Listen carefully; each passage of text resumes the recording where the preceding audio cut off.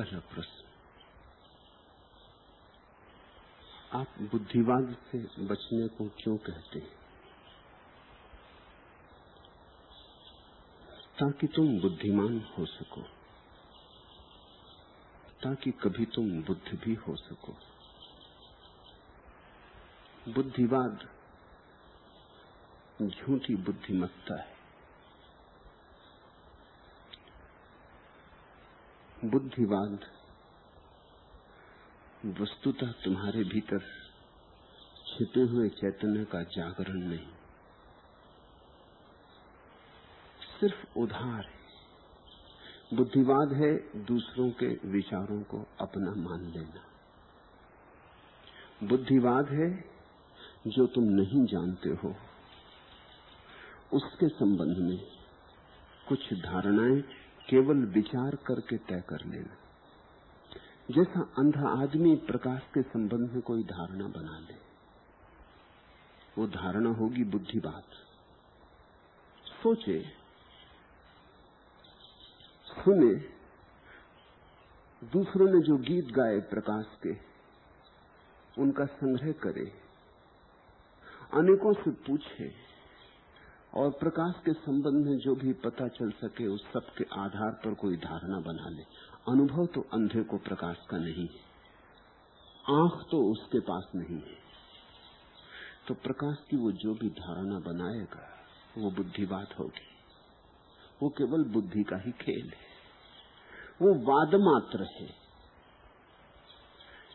अगर वो आदमी सच में प्रकाश में उत्सुक है तो इस धोखे में पड़ेगा नहीं। बजाय प्रकाश के संबंध में शास्त्र पढ़ने के आंखों की चिकित्सा करवाएगा। आंखों की चिकित्सा हो जाए तो प्रकाश का अनुभव होगा। वह अनुभव बुद्धिवाद नहीं, वह अनुभव बुद्धत्व है। बुद्धि उधार तो बुद्धिवाद। बुद्धि अपनी निज की अपने अनुभव में जड़ें जमाए हुए तो बुद्धत्व। बुद्धि शब्द बड़ा अद्भुत है। बुद्धि गिरती है तो बुद्धिवाद, बुद्धि उठती है तो बुद्धत्व। बुद्धि जब झूठ के जाल में पड़ जाती है तो बुद्धिवाद, और बुद्धि में जब सत्य का आविर्भाव होता है तो बुद्धत्व। दोनों ही बुद्धि के काम हैं।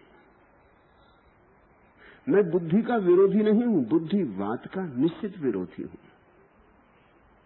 मैं कहता हूं स्वाद लो, पाक शास्त्र पढ़ने से कुछ भी ना होगा, न भूख मिटेगी, न पोषण उपलब्ध होगा। भोजन करो, भोजन तैयार करो। रूखी सूखी रोटी भी बेहतर है पाक शास्त्र में लिखी हुई विधियों के मुकाबले, चाहे वे विधियां कितने ही स्वादिष्ट भोजनों के संबंध में क्यों न हो। मगर वे विधियां विधियां हैं, उन्हें तुम न खा सकते न तुम पी सकते। उनको ही तुम जीवन की संपदा मत मान लेना। इसलिए मैं कहता हूं कि बुद्धिवाद से सावधान होना जरूरी है। और तुम कितना ही प्रकाश का विचार कर करके धारणा बना लो, भीतर तुम्हारे कोई कहता ही रहेगा ये धारणा मात्र है। तुमने जाना कहां? अभी तुमने जाना कहां? अभी तुमने जिया कहां? अभी आंख तो है ही नहीं, अंधेरे में टटोल रहे हो। बुद्धिवाद ऐसा ही है जैसे हमारी कहावत है, अंधे को अंधेरे में बड़ी दूर की सूझी। एक तो अंधा, फिर ऊपर से अंधेरा, और फिर दूर की सूझी, पास का भी दिखाई नहीं पड़ता। जिंदगी जैसे बने जीना हकीकत है, और बाकी सब किताबों की नसीहत है। रास्ते जितने बने जितने बनाए, लीक तो आखिर बुजुर्गों की वसीयत है। ओढ़ना बेहद जरूरी है नकाबों को, आदमी की चाह नंगी है मुसीबत है। एक अदना आदमी भी बहुत कर लेता, ऐन मौके पर अड़ी अफसोस इज्जत है। तर्क ने कितना बदल डाला सच्चाई को, पर नहीं एहसास मर पाया गनीमत है। तर्क तो बहुत झूठे दिखावे धारणाएं मान्यताएं खड़ी कर देता है। तर्क ने कितना बदल डाला सच्चाई को, पर नहीं एहसास मर पाया गनीमत है। पर एक ही बात अच्छी है कि लाख तुम बुद्धिवादी हो जाओ, तुम्हारे भीतर कोई कहता ही रहेगा ये सब बातचीत, ये सब विचार जाल, ये सब तर्क जाल। अनुभव कहाँ है? वो एहसास मरेगा नहीं। उसी एहसास के आधार पर आशा की जा सकती है कि तुम कभी जागोगे। बुद्धि चलती दूसरों की बनाई हुई लकीर पर, और सत्य पर पहुंचने का ये कोई मार्ग ही नहीं। सत्य पर तो कभी तुम लीक पर चल के पहुंच ही नहीं सकते। लीक का अर्थ ही होता है मुर्दा रास्ता। जो रास्ता ही मर गया उससे जीवित सत्य तक नहीं पहुंचा जा सकता। जिंदा रास्ता कैसा होता है? जिंदा रास्ता होता है अपने ही पैर से चल के बनाना पड़ता है। जितना चलते हो उतना ही बनता है। जितना अनुभव करते हो उतना ही करीब पहुंचते हो। दूसरों के पीछे चलते रहे तो बुद्धिवाद। हिंदू हो, मुसलमान हो, ईसाई हो, जैन हो तो बुद्धिवाद। धार्मिक हो अगर, तब कुछ बात होनी शुरू हुई। और धर्म का क्या लेना देना जैन से, हिंदू से, बौद्ध से, ईसाई से? धर्म का कोई संबंध नहीं। धर्म अनुभव है। जैसे प्रकाश आंख का अनुभव है, वैसा धर्म भीतर की आंख का अनुभव है। तो भीतर की आंख को खोलने में लगो। बैठे बैठे विचार ही करके जीवन को मत गंवाते रहना। न मालूम कितने जन्मों से तुम विचार कर रहे हो, न मालूम कितने जीवन तुमने विचार में गंवा दिए। बैठना अब तुम्हारी आदत हो गई, अब तुम चलते ही नहीं, अब तुम सोचते ही रहते हो। उठो और चलो। वादों की राख को झड़ा दो ताकि तुम्हारे भीतर का अंगारा प्रकट हो सके। और सत्य का अंगारा तुम्हारे भीतर पड़ा है। राख तुमने बाहर से इकट्ठी कर ली। शास्त्रों की, सिद्धांतों की राख तुम बाहर से इकट्ठा कर लिए। इसमें मत परेशान हो।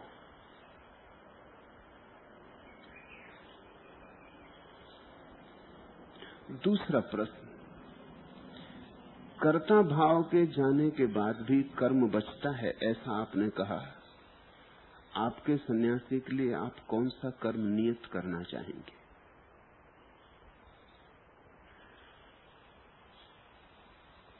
तुमने कुछ तय कर रखा है कि तुम कभी अपने व्यक्तित्व की घोषणा न करोगे।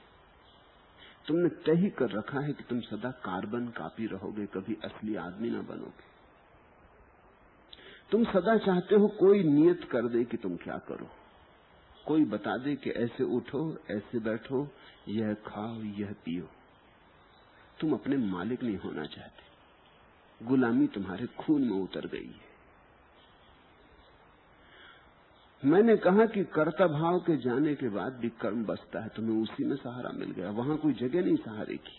तुमने वही रास्ता खोज लिया गुलामी का। तुम पूछने लगे तो फिर आप बता दें कि फिर सन्यासी क्या करे। जब कर्म तो बचेगा, कर्ता भाव के जाग जाने के बाद भी, कर्ता भाव के जाने के बाद भी कर्म तो बचेगा ही, तो फिर कर्म कौन सा करे ये आप बता दें। मैं कह रहा था कि कर्ता भाव चला जाए और साक्षी भाव जगे।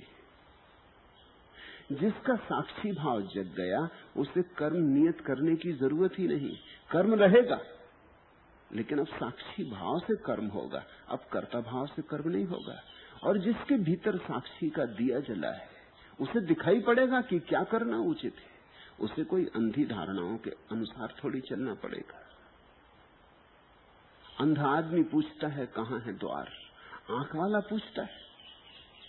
आंख वाले के पास आंख है, आंख में सब आ गए द्वार, सब आ गए मार्ग। आंख वाला उठता है और द्वार से निकल जाता है, ना तो किसी से पूछता, सोचता भी नहीं कि द्वार कहां है। जब निकलना है चारों तरफ देखता है, जहां द्वार है निकल जाता है। अंधा आदमी कहेगा पहले पूछो तो कि जाना किस दिशा से, द्वार कहां है, कहीं दीवार से न टकरा जाए।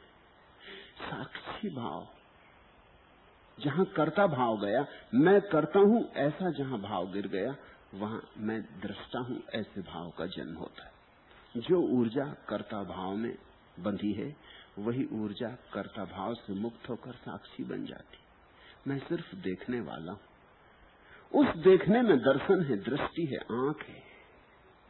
उस दृष्टि से फिर तुम्हारे जीवन के सारे कृत्य संचालित होने लगेंगे। फिर तुम पूछने की जरूरत न रह जाएगी। लेकिन तुम कर्ता भाव गिराने में उतने उत्सुक नहीं हो। कर्ता भाव जब गिरेगा तब भी कर्म तो बचेगा, तुम पूछते हो। तो फिर उस कर्म को हम कैसे करेंगे वो आप बता दें। ये ऐसा ही है जैसे अंधे आदमी का इलाज कराने हम ले जाएं और वो पूछे कि जब मेरी आंख ठीक हो जाएगी तो मैं किस किस से पूछूंगा, कैसे पूछूंगा, कैसे टटोलूंगा कि मेरा रास्ता कहां है। हम उससे कहेंगे पागल तू चुप रहे, पहले आंख ठीक हो जाने दे, फिर ये बातें नहीं उठेंगी। ऐसा हुआ कि जीसस के जीवन में एक उल्लेख है। एक आदमी आया, लंगड़ा था, वैसाखियों के सहारे टेकते टेकते जीसस के पास पहुंचा। उन्होंने उसे छुआ और वो सर्वांग सुंदर हो गया, सर्वांग स्वस्थ हो गया, उसका लंगड़ापन चला गया। उसने जीसस को बहुत बहुत धन्यवाद दिया। वैसाखियां बगल में दबाई और जाने लगा। जीसस ने कहा, अरे पागल, वैसाखियां फेंक। अब ये वैसाखियां क्यों ले जा रहा है? उसने कहा, ठीक याद दिलाई, क्योंकि मुझे तो ये बात ही भूल गई थी कि वैसाखियों के बिना चला जा सकता है। पुरानी आदत। अब लंगड़ा नहीं है, लेकिन वैसाखी के बिना तो कैसे जिएगा? जन्म भर, जीवन भर वैसाखी कोई सहारे चला है। आदत हो गई। तुम्हारी भी आदत हो गई है पूछने की। कोई न कोई बताने वाला चाहिए। तुम अपने ढंग से कब जियोगे? संन्यास का अर्थ ही होता है कि तुमने अब घोषणा की कि अब मैं उधार न जीऊंगा, नगद जीऊंगा। तुमने घोषणा की कि अब मैं अपने ढंग से जीऊंगा, चाहे जो परिणाम हो। स्वतंत्रता अब नहीं खोऊंगा, अब गुलामी के और सूत्र नहीं खोजूंगा। मैं यहां तुम्हें स्वतंत्रता देने को हूं, तुम्हारा कर्म नियत करने को नहीं। मैं कौन हूं तुम्हारा कर्म नियत करूं? और कर्म नियत किया कैसे जा सकता है? परिस्थिति तय करेगी कि क्या कर्म उचित है। कोई कर्म अपने आप में उचित नहीं होता। जो कर्म आज उचित है, कल दूसरी परिस्थिति में अनुचित हो सकता है। जो दवा एक मरीज के काम की है, दूसरे मरीज के काम की ना हो। तुमने कहानी सुनी ना, एक सूफी कहानी है। एक वैद्य बूढ़ा हो गया, तो उसने अपने बेटे से कहा कि अब मैं बूढ़ा हो गया हूं, अब तू मेरी कला सीख ले, अब मैं ज्यादा दिन का मेहमान नहीं हूं, खूब गुलछर्रे कर लिए, अब मैं मर जाऊंगा तो तू भूखा मरेगा। अब तू चल मेरे साथ, मरीजों को देख और समझने की कोशिश कर, इस शास्त्र को समझ ले। 2-4 साल जीऊंगा, उस बीच तू कम से कम इस योग्य हो जा कि अपनी रोजी कमा सके। तो बेटा बाप के साथ गया। अब तक तो कभी उसने फिक्र न की थी। ये बात उसको भी ख्याल में आई कि बाप कब तक साथ देगा। उसके हाथ पैर कपने लगे हैं, बाप बूढ़ा हो गया है। तो वो गया। बाप ने कहा कि तू ठीक से देख, जो जो मैं करता हूं उस पर ध्यान रख। एक मरीज को देखा, नब्जी पकड़ी, उसकी नब्ज पकड़ी, नब्ज देखी, उसकी जीभ देखी, और फिर कहा कि मालूम होता है तुमने ज्यादा आम खाए, उसी की वजह से तुम्हारे पेट में तकलीफ। बेटा तो बड़ा चकित हुआ कि चमत्कार, नब्ज देख के कैसे पता चला कि ज्यादा आम खाए। रास्ते में पूछने लगा कि पिताजी और तो सब ठीक, नब्ज देख के कैसे पता चला? अब आप मुझे समझा दें, क्योंकि आपने कहा सब सीखना है।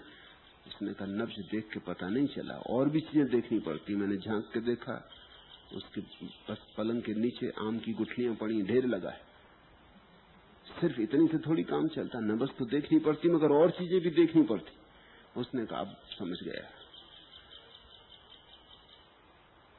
बाप दूसरे दिन किसी मरीज को देखने गया था, कोई आदमी बुलाने आया तो उसने कहा मैं आता हूं। पिता तो बाहर गए, लेकिन अब मैं भी काफी समझ गया हूं। वो गया, उसने नवज पे हाथ रखा। नवज तो उसको कुछ मालूम भी नहीं थी कैसी देखी जाती, नवज पे हाथ पड़ा भी कि नहीं ये भी उसे पक्का नहीं समझ में आया। ज्यादा नजर तो बिस्तर के नीचे लगी थी उसकी कि कहां क्या पड़ा है। बिस्तर के नीचे उसने देखा, समझ गया। उसने कहा कि देखो जी, तुम अपना घोड़ा खा गए, क्योंकि बिस्तर के नीचे घोड़ी की जीन इत्यादि पड़ी थी, और घोड़ा खाओगे तो पेट में दर्द होगा। वो आदमी तो बहुत हैरान हुआ कि वैद्य तो बहुत देखे, मगर आप बड़े अद्भुत वैद्य हैं, घोड़ा खा गए। जो एक परिस्थिति में सही होगा दूसरी परिस्थिति में सही नहीं रह जाएगा। जो एक क्षण में उचित होगा दूसरे क्षण में अनुचित हो सकता है। बोध चाहिए ताकि उस क्षण में तुम तय कर सको, तय करने की भी जरूरत न पड़े, उस क्षण में तुम देख सको कि क्या ठीक है और वही तुम्हारे जीवन से हो। तो मैं तुम्हें नियत कर्म नहीं बताता, सिर्फ एक ही बात पर मेरा जोर है कि तुम थोड़ा जागरण सीखो। वो हर जगह काम आएगा, हर परिस्थिति में काम आएगा। बजाय इसके कि मैं तुम्हें एक एक परिस्थिति के लिए कर्म समझाऊं, ये ज्यादा उचित है कि तुम्हें ऐसा बोध मिल जाए कि हर परिस्थिति में तुम अपना कर्म खोज लो, क्योंकि परिस्थितियां अनंत हैं। जीसस ने कहा है, अगर दुश्मन तुम्हारे एक गाल पर चांटा मारे तो दूसरा उसके सामने कर देना। अब ये एक नियत बात हो गई। एक ईसाई फकीर को एक आदमी ने चांटा मार दिया। स्वभाव था, उसने तत्क्षण सोचा कि क्या करने योग्य है। जीसस ने कहा है कि दूसरा गाल सामने कर देना। उसने दूसरा गाल सामने कर दिया। वो आदमी भी अद्भुत रहा हो, वो आदमी भी कोई साधारण आदमी नहीं था, वो आदमी भी कोई मैकियावेली या चाणक्य का शिष्य रहा होगा। उसने दूसरे गाल पर और दुगनी ताकत से चांटा जड़ दिया। फकीर ने तो सोचा था कि जीसस ने कहा है कि जब तुम एक गाल पर कोई मारेगा और दूसरा उसके सामने करोगे तो उसे अपनी भूल समझ में आएगी कि किस साधु पुरुष को मार दिया। लेकिन इसके लिए साधु पुरुष चाहिए समझने के लिए। अब याद भी ऐसा था, इसने कही तो और ये अच्छा रहा। उसने एक दूसरा भी जोर से जड़ दिया। बस जैसे ही दूसरा चांटा जड़ा कि वो फकीर छलांग लगा के उसके ऊपर टूट पड़ा, उसकी छाती पे बैठ गया और लगा उसे मारने। वो आदमी भी थोड़ा चौंका। उसने कहा, भाई ये क्या करते हो ईसाई होके? और जीसस ने कहा है कि एक गाल पे जो चांटा मारे दूसरा कर देना, तुम ये क्या करते हो? तो उसने कहा कि एक गाल था, तुमने उस पे चांटा मार लिया। जीसस का वचन है कि दूसरा कर देना, तीसरा तो कोई गाल है नहीं।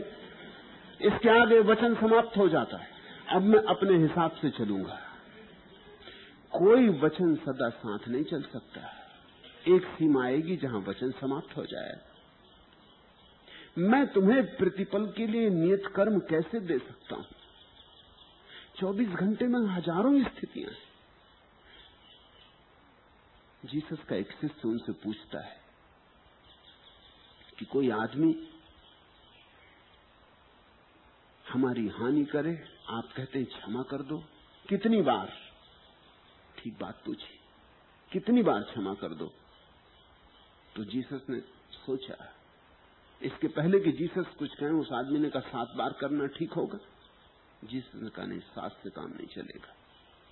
तो उस आदमी ने कहा 77 बार करना ठीक होगा क्या?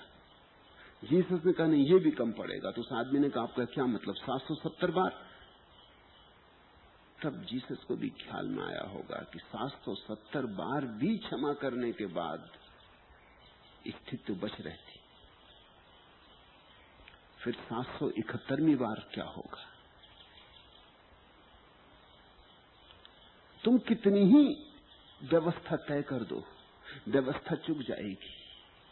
एक सीमा आएगी जहां व्यवस्था चुक जाएगी। फिर तुम क्या करोगे? दूसरों की मान के चलोगे तो सदा झंझट में पड़ोगे। तुम्हें चाहिए अपनी आंख, तुम्हें चाहिए अपना बोध। ये जो आदमी पूछ रहा है कितनी बार क्षमा करें, ये क्षमा का सूत्र ही नहीं समझा। क्योंकि क्षमा का अर्थ अगर समझ गया हो तो कितनी बार पूछने की बात ही गलत है। कितनी बार का तो मतलब ये हुआ कि एक सीमा के बाद अक्षमा आ जाएगी। 7 बार 7 बार क्षमा कर दिया तो 8वीं बार फिर बदला लेगा, और हो सकता है 8वीं बार 7 बार का इकट्ठा बदला ले, क्योंकि ये आदमी क्षमा करने का सूत्र समझा ही नहीं। ये पूछ रहा है कितनी बार। आखिर हर चीज की सीमा होती, क्षमा की कोई सीमा नहीं हो सकती। जीसस ने कहा कि ठीक 770 बार, लेकिन मैं तुमसे कहूंगा 770 बार से भी हल ना होगा। तुम बहुत बेईमान हो। तुम 771वीं बार में सारा बदला ले लोगे।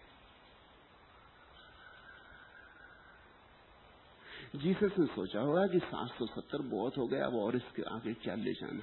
लेकिन आदमी की बेईमानी बहुत बड़ी है। आदमी की बेईमानी अनंत है। तुम्हारा क्रोध अनंत है, तुम्हारी घृणा अनंत है, तुम्हारे रोगों की कोई सीमा नहीं है। इसलिए मैं नियत कर्म में उत्सुक नहीं हूं। मैं तुमसे ये नहीं कहता कि ऐसा करो कि 5 बजे सुबह उठो। मैं तुमसे कहता हूं कि नींद जब पूरी हो जाए और तुम स्वस्थ हो गए और नींद का काम पूरा हो गया तो उठो। अगर 5 बजे पूरा हो गया तो 5 बजे, और अगर 4 बजे पूरा हो गया तो 4 बजे। और कभी किसी दिन अगर देर से सोए हो और 6 बजे पूरा हो तो 6 बजे। मैं मेरे गांव के पास एक रईस को जानता था। एक छोटे से इलाके के राजा थे। वो खूबी के आदमी थे। रात भर तो नाच गाने में रहते थे, शराब पीना, नाच गाना, और दिन भर सोते थे। तो उनके डॉक्टर ने, बीमार पड़े तो डॉक्टर ने कहा, अंग्रेज डॉक्टर, उसने कहा कि आप ऐसा करिए कि अब आपको थोड़ा जल्दी सुबह उठना पड़ेगा। ये रात का राग रंग बंद करिए। सुबह ठीक 6 बजे तो उठना ही है, नहीं तो आपका स्वास्थ्य ठीक नहीं हो सकता। ये दिन भर पड़े रहना बिस्तर में, इससे ही आपका जीवन नष्ट हुआ जा रहा है। रात सोने के लिए, दिन जागने के लिए, दिन श्रम करने के लिए आप 6 बजे उठे। उस रईस ने क्या किया पता है? उसने कहा ठीक, इसमें कौन सी अड़चन। और उसकी जिंदगी में उसने कोई फर्क न किया। उसने सिर्फ अपने नौकरों को कह दिया कि जब भी मैं उठूं घड़ी में 6 बजा देना। बात खत्म हो गई, नियम पूरा हो गया। जब भी मैं उठूं घड़ी में 6 बजा देना। नियम के साथ तो रास्ता है, नियम के साथ तो बेईमानी की जा सकती, सिर्फ बोध के साथ बेईमानी नहीं हो सकती। नियम से तो तरकीब निकल आती। तुम जानते हो सरकार कितनी नियम बनाती, और तुम्हारा वकील उसमें से रास्ता निकाल देता है, तुम भी रास्ता निकाल लेते हो। दुनिया की कोई सरकार अभी तक इस तरह के नियम नहीं बना सकती जिनमें से रास्ता न निकाला जा सकता हो। कितनी व्यवस्था करती है। एक एक बात को कहने में पूरा पूरा पेज लगा देते हैं कानूनविद। सब तरह की शर्तबंदी करते हैं, सब तरह के छेद रोकने की कोशिश करते हैं, कहीं से कोई तरकीब ना निकाल ले, फिर भी तरकीब निकल आती। धर्म नियम नहीं है, धर्म बोध है। क्योंकि बोध से ही सिर्फ तुम तरकीब ना निकाल पाओगे, निकालने की जरूरत ही न रह जाएगी। अब मैंने जो कहा था वो कुछ और था, तुमने जो समझा वो कुछ और है। कर्ता भाव के जाने के बाद भी कर्म बचता है, निश्चित। मैंने ऐसा इसलिए कहा कि कर्ता भाव के जाने के बाद तुम ये मत समझ लेना कि अब चादर ओढ़ के पड़ रहना है, क्योंकि अब तो कर्ता भाव चला गया तो हम क्यों करें। ऐसे बहुत से आलसी इस देश में हैं जो सोचते हैं कि अब करते ही भाव नहीं रहा तो हम क्या करें, हम तो परमहंस हो गए। अब वो बैठे, अब वो कहते हैं परमात्मा करेगा, जब परमात्मा ही करने वाला तो हम क्यों करें। उन्होंने बात में से कुछ और ही बात निकाल ली। उन्होंने कर्ता भाव नहीं छोड़ा, कर्म छोड़ दिया। कर्ता भाव छोड़ा हो तो कर्म छोड़ने की जरूरत नहीं, तुम परमात्मा के उपकरण हो गए। परमात्मा करेगा तो तुमसे ही, उसके पास अपने तो कोई हाथ नहीं, तुम्हारे ही हाथ है। परमात्मा जो कुछ करेगा करेगा तो तुमसे ही। तो अगर तुम कर्म छोड़ के बैठ गए तो तुमने कर्ता भाव नहीं छोड़ा। कर्ता भाव छोड़ा होता तो तुम उपकरण बन जाते, निमित्त मात्र बन जाते। तुम कहते अब जो तुझे करवाना हो तू करवा, जहां ले जाना हो ले जा, जो तेरी मर्जी हम तेरे साथ चलेंगे, हम तेरी रौ में बहेंगे, तेरी धारा हमारी धारा होगी। अब हम लड़ेंगे नहीं। अब हमारा अपना निजी न कोई लक्ष्य है न कोई गंतव्य है। तू डुबा दे तो वही किनारा, तू उबार ले तो ठीक, तू डुबा दे तो ठीक। हम हर हाल राजी होंगे, मगर इसका ये मतलब नहीं कि हम चादर ओढ़ के सो जाएंगे। इसलिए मैंने कहा कर्ता भाव के चले जाने के बाद भी कर्म बचता है, लेकिन अब कर्म तुम्हारा नहीं होता, अब परमात्मा का होता है। अब सफलता मिलती तो तुम उसके चरणों में चढ़ा देते हो, असफलता मिलती तो उसके चरणों में चढ़ा देते हो। सुख या दुख जो तुम्हें मिलता है तुम उसके चरणों में चढ़ा देते हो। तुम कहते हो अब मैं तो हूं नहीं, तू ही है। अच्छा करवाना हो अच्छा का, बुरा करवाना हो बुरा करवा। यही तो सारा संदेश है कृष्ण की गीता का। वो अर्जुन को इतना ही तो समझाए कि तू निमित्त मात्र हो जा। फिर परमात्मा युद्ध करवाए तो युद्ध कर, और परमात्मा अगर संन्यास दिलवा दे और जंगल में ले जाए तो जंगल में चला जा, मगर तू अपनी तरफ से मत जा, उस पर छोड़ दे। अर्जुन कह रहा था कि मैं चला जाऊं छोड़कर, वो कर्ता बनना चाहता था। कृष्ण ने कहा तू कर्ता भाव छोड़, कर्ता तो वही है। अर्जुन कह रहा था मैं इन्हें काटूं मारूं पाप लगेगा, पाप का भाव ही कर्ता भाव का हिस्सा है। मैं करूंगा तो मुझे फल भोगना पड़ेगा। कृष्ण ने कहा तू इसकी फिक्री छोड़, जिनको मारना है वो मार ही चुका है, वो मरे हुए खड़े, धक्का देने की बात है। तू निमित्त हो जा, तू नहीं होगा तो कोई और निमित्त हो जाएगा। मरेंगे तो ये जो मरने को आए हैं मरेंगे, इनकी मृत्यु तो तय हो चुकी, मैं इन्हें मरा हुआ देख रहा हूं। इसमें अनेक तो लाशें खड़ी, न तुझे पाप लगने वाला है न पुण्य। तू सिर्फ कर्ता भाव छोड़ दे। कर्ता भाव को ही पाप लगता है, कर्ता भाव को ही पुण्य लगता है। इसलिए ज्ञानियों ने कहा है पाप भी बांधता है और पुण्य भी बांधता है। शायद पाप लोहे की जंजीर जैसा है और पुण्य सोने की जंजीर जैसा, लेकिन जंजीर तो जंजीर है, सोने की हो कि लोहे की हो बांधती तो है ही। और सच्चाई तो ऐसी है कि सोने की जंजीर और भी जोर से बांधती, क्योंकि उसे छोड़ने का मन भी नहीं होता, तुम खुद ही पकड़ लेते हो। लोहे की जंजीर तो तुम छोड़ना भी चाहते हो, सोने की जंजीर कौन छोड़ना चाहता? सोने की जंजीर को तो लोग आभूषण कहते हैं, गहना कहते हैं, संपदा कहते हैं। पुण्य भी बांधता पाप भी बांधता, क्योंकि मूलतः कर्ता भाव बांधता है। अगर तुम मुझसे पूछो तो मैं कहूंगा कर्ता भाव ही एकमात्र बंधन है। कर्ता भाव संसार है, अकर्ता भाव से, साक्षी भाव से जीना संन्यास है। कर्म तो रहेगा, उठोगे बैठोगे, भूख भी लगेगी, पानी भी पियोगे, दिन में चलोगे भी, रात सोओगे भी,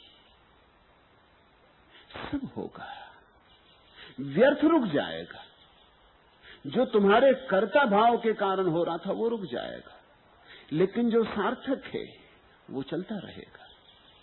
वो जो पागलपन था वो रुक जाएगा। बुद्ध को ज्ञान हुआ या महावीर को ज्ञान हुआ तो ज्ञान के बाद बैठ तो नहीं गए, गोबर गणेश होके बैठ तो नहीं गए। 40 साल तक निरंतर चलते रहे, बोलते रहे, समझाते रहे। प्रभु ने जो करवाया वो किया, जो हुआ उसे होने दिया। विराट कर्म हुआ, लेकिन कर्ता का कोई भाव नहीं था। जिस दिन मौत आई उस दिन रोने नहीं लगे बैठ के कि अब मैं जा रहा हूं तो मेरे किए हुए काम का क्या होगा, अधूरा छूट गया। हमेशा ही अधूरा छूटता है। जब भी तुम जाओगे काम अधूरा छूटेगा। तुम रोओगे अगर कर्ता भाव रहा, अगर कर्ता भाव ना रहा तो जिसका काम है वो जाने। अधूरा तो अधूरा, पूरा तो पूरा। जितना करवाना था उतना ले लिया, अब किसी और से लेगा। कोई मैंने ही तो सारा ठेका नहीं लिया है, कोई और होगा जिससे ये काम आगे चलेगा। मेरे जाने के बाद भी संसार तो चलता रहेगा, तो जो अधूरा है वो पूरा होता रहेगा। फिर पूरा कब क्या होता है सब चलता ही रहता है, ये धारा बहती ही रहती, ये अनंत श्रृंखला है, न कोई प्रारंभ है न कोई अंत है। ऐसा जो स्थिति है साक्षी भाव की, उसमें मैंने कहा कर्म तो शेष रहता है। कर्म शेष रहता है इसलिए कहा कि तुम कहीं अकर्मण्य न हो जाओ। ऐसा हुआ है। मलुकदास की प्रसिद्ध पंक्ति है ना, तो कई नासमझ उसको पकड़ के बैठ गए। अजगर करे न चाकरी, पंछी करे न काम, दास मलुका कह गए सबके दाता राम। अब ये मलुकदास की बड़ी ऊंची बात है। अजगर करे न चाकरी, सच है कि सांप कोई नौकरी नहीं करता और पंछी कोई काम नहीं करते, कहीं दफ्तर में नहीं जाते, क्लर्क नहीं, स्टेशन मास्टर नहीं, प्रोफेसर नहीं, कोई काम धाम नहीं, फिर भी सब मस्ती से जी रहे हैं। भोजन भी मिलता है, विश्राम भी मिलता है, कहां कमी है? दास मलुका कह गए सबके दाता राम। मगर इसका मतलब ये तो नहीं है, पक्षियों को तुमने कभी सुस्त बैठे देखा कि बैठे हो तुम्हारे साधुओं जैसे, कि मंदिरों में बैठे, कि पूजा स्थलों में बैठे, कि दास मलुका कह गए पंछी सुन लें और बैठ जाएं, काम में लगे, नौकरी नहीं करते, ये बात सच है, मगर काम में नहीं लगे हैं, ये बात गलत है। कितना विराट कर्म चल रहा है, सुनते हो? पक्षी अभी काम में लगे हुए, बातचीत चल रही, संवाद चल रहा, चीजें लाई जा रही, ले जाई जा रही। हाँ, एक बात है, कर्ता भाव नहीं है, इसलिए चिंता नहीं है। अजगर भी सरकता है, अजगर भी फुफकारता है, लेकिन काम में नहीं लगा है। ये सब सहज हो रहा है, इसको करना नहीं पड़ता, ये स्वाभाविक है। जैसे नदी बह रही तो तुम ये थोड़ी कहोगे कि नदी अपने को बहा रही। वृक्ष बड़ा हो रहा है तो तुम ये थोड़ी कहोगे कि वृक्ष अपने को बड़ा कर रहा है। हो रहा है, ये सब हो रहा है। वृक्ष बड़े हो रहे, नदियां बह रही, पहाड़ बूढ़े हो रहे, आकाश में बादल घुमड़ रहे, बिजलियां चमक रही, ये सब हो रहा है। साक्षी भाव को उपलब्ध व्यक्ति के जीवन में घटनाएं होती, जैसे नदियां बहती, वृक्ष बड़े होते, पक्षी गीत गुनगुनाते, कर्ता भाव नहीं होता। इसलिए मैंने कहा कर्म बचता है, शुद्ध कर्म बचता है, बड़ा अनूठा कर्म बचता है, जिसमें स्वाद ही स्वाद होता है, जिसमें रस ही रस होता है, लेकिन निकलता है तुम्हारे भीतर के आनंद से। तो तुमने इससे फिर वही बात निकाल ली जो दास मलुका से लोगों ने निकाल ली। तुम पूछने लगे, ऐसा आपने कहा, आपके सन्यासी के लिए आप कौन सा कर्म नियत करना चाहेंगे? तुम खुद फंसोगे, मुझको भी फंसाओगे। मैं क्यों करूं कोई कर्म नियत? परिस्थिति, समय जो अनुकूल होगा तुम्हारे भीतर जगाएगी। परमात्मा, परिस्थिति, समय, इन सब के इकट्ठे जोड़ का नाम परमात्मा। तुम्हारे भीतर से प्रतिसंवाद होगा, तुम्हारी चेतना से उत्तर निकलेगा, और तुम्हारा उत्तर तब कभी भी असंगत न होगा, संगत होगा। अगर मैं तुम्हें कोई उत्तर दे दूं तो तुम्हारा जीवन पूरा असंगत हो जाएगा, क्योंकि तुम अपना उत्तर बांध के चलोगे और जिंदगी किसी उत्तर से बंधी है। जिंदगी रोज बदलती जाती, जिंदगी विराट परिवर्तन है। ये तुम्हारे हिसाब से थोड़ी चलती कि तुम्हारा उत्तर देख के चलती कि तुम्हारे पास जो उत्तर है वही प्रश्न पूछो। ये तो ऐसे प्रश्न पूछेगी जिनका उत्तर कभी तुमने सोचा भी नहीं, विचारा भी नहीं, किसी शास्त्र में नहीं। फिर तुम क्या करोगे? फिर तुम वही उत्तर दोगे जो तुम्हारे पास है। मैं वर्षों तक विश्वविद्यालय में शिक्षक था। मैं बहुत हैरान हुआ ये बात जान के कि विद्यार्थी ऐसे प्रश्नों के उत्तर देते हैं जो कि पूछे नहीं गए। पूछा कुछ गया, जवाब कुछ देते। फिर मैंने उन विद्यार्थियों को बुला के पूछना शुरू किया कि मामला क्या है। उन्होंने कहा मामला यह है कि हमें जो मालूम है वही तो हम जवाब दे सकते। आप कुछ इस ढंग से पूछते हैं कि वो हमारी पकड़ के बाहर हो जाता है। तो जो हमें मालूम है, जो हमारी कुंजी में दिया हुआ है, वो हम दे सकते हैं जवाब। अगर तुम वही प्रश्न पूछो जो उनकी कुंजी में दिया हुआ है तो वो दोहरा देंगे तोते की तरह। अगर प्रश्न में जरा सा फर्क कर दिया, बस वो मुश्किल में पड़ गए। अपना कोई बोध तो नहीं, कुंजियां हैं, उधार कुंजियां हैं। तुम किसी तरह की कुंजी मुझसे पाने की आशा मत करो। मैं तुम्हें उधार आदमी बनाना नहीं चाहता। मैं चाहता हूं तुम जागो, तुम्हारे पास अपनी ज्योति हो, उस ज्योति में तुम देखो, उस देखने में जो तुम्हारे जीवन में घटना घटे उसे घटने दो। इतना ही कहता हूं, अंधेरे में मत टटोलते रहो, रोशनी हो सकती है और आंखें खुल सकती है। अंधे तुम नहीं हो, तुमने आंखें बंद कर रखी या आंखों पर पर्दा डाल रखा है। इसलिए मैं कोई कर्म नियत नहीं करना चाहता हूं और तुम इस दिशा में इस भांति सोचो ही मत। मैं तुम्हें मुक्ति देता हूं, तुम सिर्फ सारी शक्ति बोध पर लगा दो, ध्यान पर लगा दो। इसलिए न तुमसे कहता हूं शराब छोड़ो, न तुमसे कहता हूं धूम्रपान छोड़ो, न तुमसे कहता हूं ये छोड़ो वह छोड़ो, ऐसे उठो वैसे बैठो, ये योग करो, कुछ भी नहीं कहता हूं। कहता हूं सारी शक्ति ध्यान पर लगा दो, क्योंकि ध्यान की चिंगारी पैदा हो जाए तो शेष सब अपने से हो जाएगा। उस चिंगारी के बाद ये बात निश्चित है कि तुम ऐसे ही न रहोगे जैसे हो। धूम्रपान जा सकता है, मदिरा पान जा सकता है, काम वासना जा सकती है, धन लोभ पद सब जा सकते हैं। तुम ऐसे न रहोगे जैसे हो, ये बात पक्की है। लेकिन मैं तुमसे नहीं कहता कि तुम इन्हें बदलो, मैं तुमसे कहता हूं तुम सिर्फ जागो। तुम्हारे जागरण के पीछे बदलाहट आती और तब बदलाहट में बड़ा सौंदर्य होता है। प्रयास से जो किया जाता है कुरूप हो जाता है, क्योंकि प्रयास में जबरदस्ती है, स्वभाव नहीं।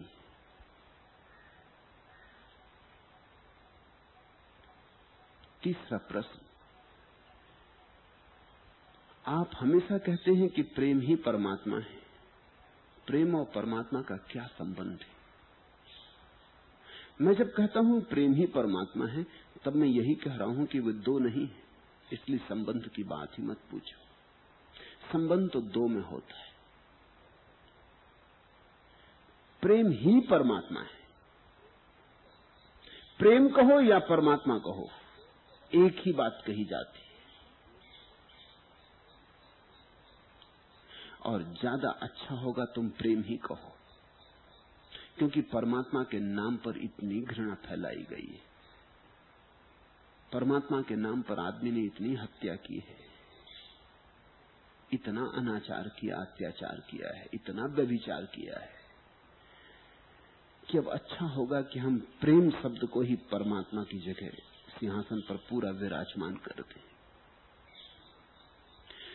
प्रेम ही परमात्मा है। संबंध की तो पूछो मत। तुम ये पूछ रहे हो कि दोनों के बीच क्या संबंध, तुमने दो तो मान ही लिया। नहीं, परमात्मा प्रेम से अलग कुछ भी नहीं। जहां तुम्हारा प्रेम आया, जहां तुम्हारा प्रेम का प्रकाश पड़ा, वहीं परमात्मा प्रकट हो जाता है। इसलिए तो तुम जिसको प्रेम करते हो उसमें दिव्यता दिखाई पड़ने लगती। प्रेम दिव्यता को अनावृत करता है, उघाड़ता है। तुम एक साधारण स्त्री को प्रेम करो, साधारण पुरुष को प्रेम करो, तुम्हारे घर एक बेटे का जन्म हो उसको प्रेम करो, और अचानक तुम पाओगे कि जिस तरफ तुम्हारे प्रेम की दृष्टि गई वहीं दिव्यता खड़ी हो जाती। यही तो प्रेमियों की अड़चन है, क्योंकि जहां उन्हें दिव्यता दिखाई पड़ जाती है कभी फिर सिद्ध नहीं होती, तो बड़ी अड़चन खड़ी होती। जिस स्त्री में तुमने दैवी रूप देखा था या जिस पुरुष में तुमने परमात्मा की झलक पाई थी, फिर जीवन के व्यवहार में वैसी झलक खो जाती, नहीं बचती, तो पीड़ा होती, लगता है धोखा दिया गया। कोई धोखा नहीं दे रहा है, सिर्फ तुम्हारी पास जो प्रेम की आंख है अभी इतनी स्थिर नहीं है कि तुम सदा किसी व्यक्ति में परमात्मा देख सको। जब जब तुम्हारी आंख बंद हो जाती, परमात्मा दिखाई पड़ना बंद हो जाता है। तो प्रेम शुरुआत में तो बड़ा दिव्य होता है, सभी प्रेम दिव्य होते, फिर सभी पतित हो जाते, क्योंकि आंखों की आदत नहीं है इतना खुला रहने की। जिस दिन तुम सारे जगत को प्रेम कर पाओगे, उस दिन सारे जगत में परमात्मा प्रकट हो जाएगा। मैं तुमसे कहता हूं, प्रेम ही परमात्मा है।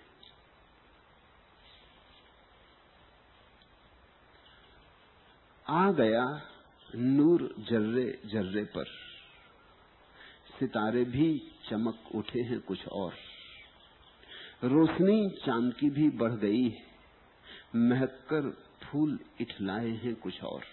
प्रेम की लहर के आते ही प्रेम का झोंका आ जाए। आ गया नूर जर्रे जर्रे पर, तो एक अद्भुत प्रकाश कण कण पर दिखाई पड़ने लगता है। तुमने प्रेमी को चलते देखा, जैसे जमीन की कशिश उस पर काम नहीं करती, जैसे वो उड़ा जाता है, जैसे उसे पंख लग गए। तुमने प्रेमी की आंखें देखी, जैसे उसमें दिए जलने लगे। तुमने प्रेमी का चेहरा देखा, रोशन, कोई दिव्य आभा प्रकट होने लगती। आ गया नूर जर्रे जर्रे पर, सितारे भी चमक उठे हैं कुछ और, रोशनी चांद की भी बढ़ गई है, महक कर फूल इठलाए हैं कुछ और। तुम्हारी आंख की एक जुम्बिश ने जिंदगी ही मेरी बदल डाली, लबों से तुमने जो इकरार किया, शर्म आंखों की बढ़ गई है कुछ और। जब निगाहें मिली थी पहली बार, निकलता सा लगा दिल पहलू से, तुम्हारी आंखों की गहराई में हर घड़ी डूबने लगा था कुछ और। इस खामोश मोहब्बत ने कभी सुकून से हमें जीने न दिया, हंस के जब भी कभी देखा तुमने, दिल की बेचैनी बढ़ गई कुछ और। बड़ा एहसान तुमने मुझ पे किया, तड़पते दिल को सहारा देकर, कबूल करके ये खामोश सदा, बढ़ाया प्यार मेरी राह में कुछ और। आ गया नूर जर्रे जर्रे पर, सितारे भी चमक उठे हैं कुछ और, रोशनी चांद की भी बढ़ गई, महक कर फूल इठलाए हैं कुछ और। ये तो साधारण प्रेम की बात, ये तो उस प्रेम की बात जो दो मनुष्यों के बीच घट जाता है। उस प्रेम की तो बात ही क्या कहें जो मनुष्य और समस्त के बीच घटता है। मैं उसी प्रेम की बात कर रहा हूं। दो मनुष्यों के बीच जो घटता है, ये तो दो बूंदों का मिलन है, और मनुष्य और अनंत के बीच जो घटता है, वो बूंद का सागर से मिलन है। दो बूंदें मिलके भी बहुत बड़ी तो नहीं हो पाती। तुमने देखा कभी कभी कमल के पत्ते पर दो उसकी बूंदें सरक के एक हो जाती हैं, तो भी बूंद तो बूंद ही रहती, एक बूंद बन गई दो की जगह। कोई बड़ा विराट तो नहीं घट जाता, थोड़ी सीमा बड़ी हो जाती। तुम थोड़े आधे आधे थे, प्रेमी से मिलकर तुम थोड़े थोड़े पूरे हो जाते। तुम अकेले अकेले थे, प्रेमी से मिलकर तुम अकेले नहीं रह जाते। प्रेम का मार्ग, प्रार्थना का मार्ग। तुम देखो, हिंदू हैं तो सीताराम की सांस्कृतिक मूर्ति बनाई है कि राधा कृष्ण की, कि शिव पार्वती की। ये प्रतीक है, ये मूर्तियां, ये प्रतीक है इस बात की कि जो प्रेम मनुष्य और मनुष्य के बीच घटता है, उसी प्रेम को फैलाना है, उसी प्रेम को इतना बड़ा करना है कि मनुष्य और अनंत के बीच घट जाए। ध्यान के मार्ग पर इसकी जरूरत नहीं होती, इसलिए महावीर अकेले खड़े, इसलिए बुद्ध अकेले बैठे। ध्यान के मार्ग पर दूसरे की जरूरत नहीं है, प्रेम के मार्ग पर दूसरे की जरूरत है। प्रेम तो दूसरे के बिना फलित ही ना हो सकेगा, इसलिए ध्यान के मार्ग पर परमात्मा की धारणा की भी जरूरत नहीं है।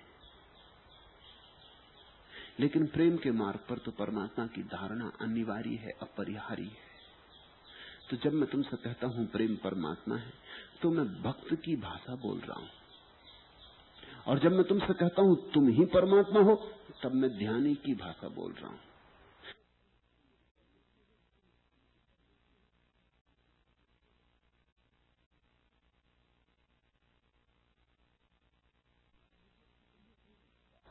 तुम्हें जो रुच जाए, तुम्हें जो ठीक पड़ जाए, अगर तुम्हें ऐसा लगता हो कि प्रेम में तुम सरलता से पिघल पाते हो, तुम्हारी आंखों से आंसुओं की धार बहने लगती सुगमता से, तुम्हारा दिल डोलने लगता है, तुम नाचने लगते हो, तुम्हारा मन मयूर नाचने लगता है, तुम्हारे भीतर एक छंद पैदा होता है, एक स्फुरना होती, रुआ रुआ किसी रोमांच से पुलकित हो जाता है। अगर तुम्हारे भीतर प्रेम का भाव रोमांच लाता हो, तो पहचान लेना कि तुम्हारे लिए भक्ति ही द्वार है। अगर तुम्हें प्रेम का शब्द खाली निकल जाता हो, प्रेम के शब्द से कुछ ना होता हो, न आंख में आंसू झलकते हो, न हृदय में कोई धड़कन होती हो, न रोमांच होता हो, अगर प्रेम का शब्द खाली खाली निकल जाता हो, कोरा कोरा, इस शब्द में कोई प्राण ही ना मालूम पड़ते हो, तो तुम इस बात को छोड़ देना, फिर कोई जरूरत नहीं है। हमेशा ख्याल रखना, जो मार्ग तुम्हारे लिए न हो, उस पर श्रम मत करना, क्योंकि वो सारा श्रम व्यर्थ जाएगा। जिद मत करना, ऐसा मत कहना कि मैंने तो चुन लिया, इसी पे अटका रहूंगा। मेरे पास बहुत लोग आते हैं, वो कहते हैं हम बहुत दिन से प्रार्थना करते, कुछ परिणाम नहीं हुआ। तो हमने कोई पाप किए, हमने कोई पिछले जन्मों में बुरे कर्म किए। जब मैं देखता हूं गौर से, तो ये पाता हूं कि न तो कोई पाप किए हैं। क्या पाप करोगे तुम? पाप करने को है क्या बहुत? ये पाप करने की धारणा भी कर्ता का ही हिस्सा है। करने वाला तो परमात्मा है, तुम क्या पाप करोगे, क्या पुण्य करोगे? ये कर्म की जो हमारा सिद्धांत है कि कर्म किए हैं, ये भी कर्ता का ही हिस्सा है, ये अज्ञान का ही बोध है। न तो तुमने कुछ पाप किए न पुण्य किए, जो उसने करवाया है करवाया है, जो हुआ है हुआ है। फिर तुम क्यों अटके हो? अटके इसलिए हो कि तुम उस द्वार से प्रवेश करने की कोशिश कर रहे हो जो तुम्हारा द्वार नहीं। प्रार्थना तो कर रहे हो वर्षों से, लेकिन प्रार्थना तुम्हारा द्वार नहीं है। फिर समझाने को तुम सोच लेते हो कि पाप किए होंगे इसलिए बाधा पड़ रही। नहीं कोई बाधा पड़ती। तुम ध्यान से तलाशो, अगर प्रार्थना से नहीं मिल रहा है तो। कुछ लोग हैं जो ध्यान पे लगे हुए, कुछ नहीं हो रहा है, उनको मैं कहता तुम प्रार्थना से तलाशो। मेरी नजर मार्ग पर नहीं है, मेरी नजर तुम पर है। मेरे लिए ये बात बहुत अर्थहीन नहीं है कि तुम किस मार्ग से पहुंचते हो, मेरे लिए यही बात अर्थपूर्ण है कि तुम पहुंचते हो। पहुंच जाओ, किसी वाहन पर सवार होकर, घोड़े पर कि हाथी पर कि पैदल कि बैलगाड़ी में, कैसे भी पहुंच जाओ। वाहन की बहुत चिंता मत करो, वाहन तुम्हारे लिए है, तुम वाहनों के लिए नहीं हो। अब तक पृथ्वी पर मार्गों पर बहुत जोर दिया गया। तुम भक्त से पूछो तो वो भक्त की ही बात को कहेगा, वो कहेगा सिर्फ भक्ति से ही पहुंच सकते हो। वो आधी बात सच कह रहा है, आधे लोग भक्ति से पहुंच सकते हैं। तुम ध्यानी से पूछो, ज्ञानी से पूछो, वो कहता ध्यान के मार्ग से ही कोई पहुंचता, भक्ति के मार्ग से कैसे पहुंचोगे? वो सब कपोल कल्पना है। वो भी आधी बात सच कह रहा है। आधे लोग ध्यान से पहुंचे हैं, आधे लोग भक्ति से पहुंचे। और जो लोग उस मार्ग पर चलने की चेष्टा करते रहे जो उनका नहीं था, जिनके साथ, जिस मार्ग के साथ उनके हृदय का मेल नहीं बैठता था, वो कभी नहीं पहुंचे, वो भटकते ही रहे। तुम अगर भटक रहे हो तो बहुत संभावना यही है कि तुम ऐसे द्वार से प्रवेश कर रहे हो जो तुम्हारा द्वार नहीं। तो जब मैं कहता हूं प्रेम परमात्मा है, तो मेरा अर्थ है उन आधे लोगों के लिए जो प्रेम से ही प्रवेश पा सकेंगे। ये उनके लिए कह रहा हूं, सबको इसे मान लेने की कोई जरूरत नहीं है। जिनको ये बात न जमती हो वो इसे छोड़ दें। मगर हम बड़े परेशान होते हैं, कभी कभी ऐसी बातों के लिए परेशान होते हैं जिनका कोई प्रयोजन नहीं होता। कल एक मित्र, बुद्धिमान मित्र रात मिलने आए, प्रश्न पूछा तो अजीब सा प्रश्न पूछा। प्रश्न ये पूछा कि परशुराम को अवतार क्यों कहा जाता, क्योंकि उन्होंने तो सिर्फ हिंसा की, मारकाट की, पृथ्वियों को क्षत्रियों से खाली कर दिया, विध्वंस, उनको अवतार क्यों कहा जाता है। अब पहली तो बात यह कि क्या लेना देना परशुराम से। तुम्हें अवतार न जसते हो, क्षमा करो, उनको जाने दो। कोई परशुराम तुम पर मुकदमा नहीं चलाएंगे कि तुमने मुझे अवतार क्यों नहीं माना। भूलो, क्या लेना देना परशुराम से। हुए भी कि नहीं भी हुए इसका भी कुछ पक्का नहीं है। तुम क्यों अड़चन ले रहे हो। अब दूर से, दिल्ली से चल के मुझसे मिलने आए और मिल के पूछाइए,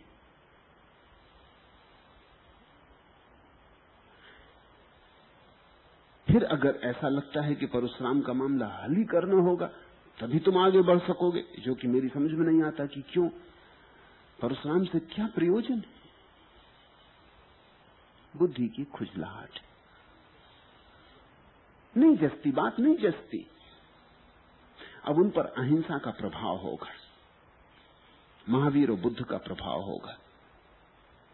उनके मन में ये बात जसती होगी कि अवतारी पुरुष तो अहिंसक होना चाहिए, कुछ कल्याण का काम करे। विध्वंस, इसको अवतार क्यों कहना।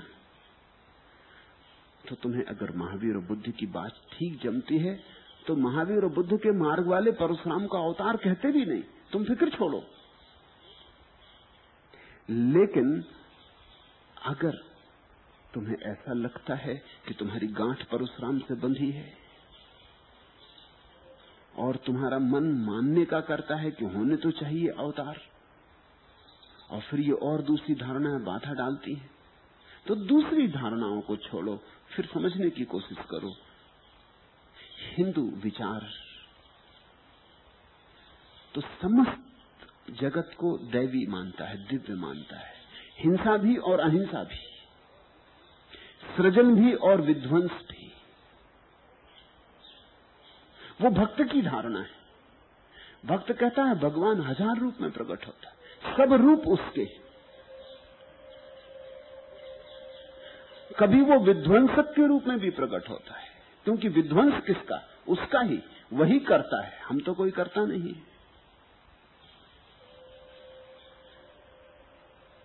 कभी वो बुद्ध की तरह प्रकट होता है, करुणा का सागर, और कभी वो परशुराम की तरह प्रकट होता है, फरसे को हाथ में लिए हुए,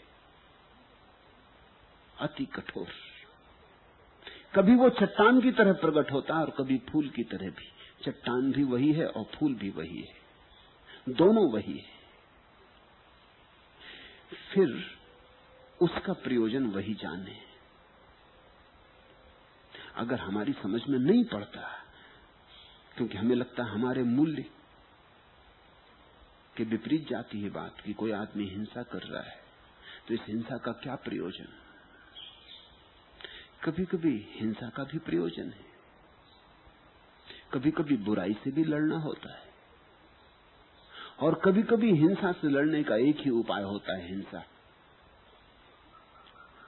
छत्री तो हिंसा का प्रतीक है। जब हम कहते हैं परशुराम ने सारी दुनिया को क्षत्रियों से खाली कर दिया, तो हम इतना ही कह रहे हैं कि परशुराम ने सारी दुनिया को हिंसा से खाली कर दिया। मगर क्षत्रियों से जूझना हो तो क्षत्रिय होकर ही जूझा जा सकता, और कोई उपाय नहीं। वे तो तलवार की भाषा ही समझते हैं। अब तुमको ऊपर से तो देखने में लगेगा कि परशुराम हिंसक है, अगर भीतर गौर से इस प्रतीक में झांकोगे तो पता लगेगा कि परशुराम ने दुनिया से हिंसा को मिटाने का जैसा वृहत आयोजन किया, वैसा न बुद्ध ने किया, न महावीर ने। बुद्ध और महावीर तो समझाते रहे कि भाई हिंसा मत करो।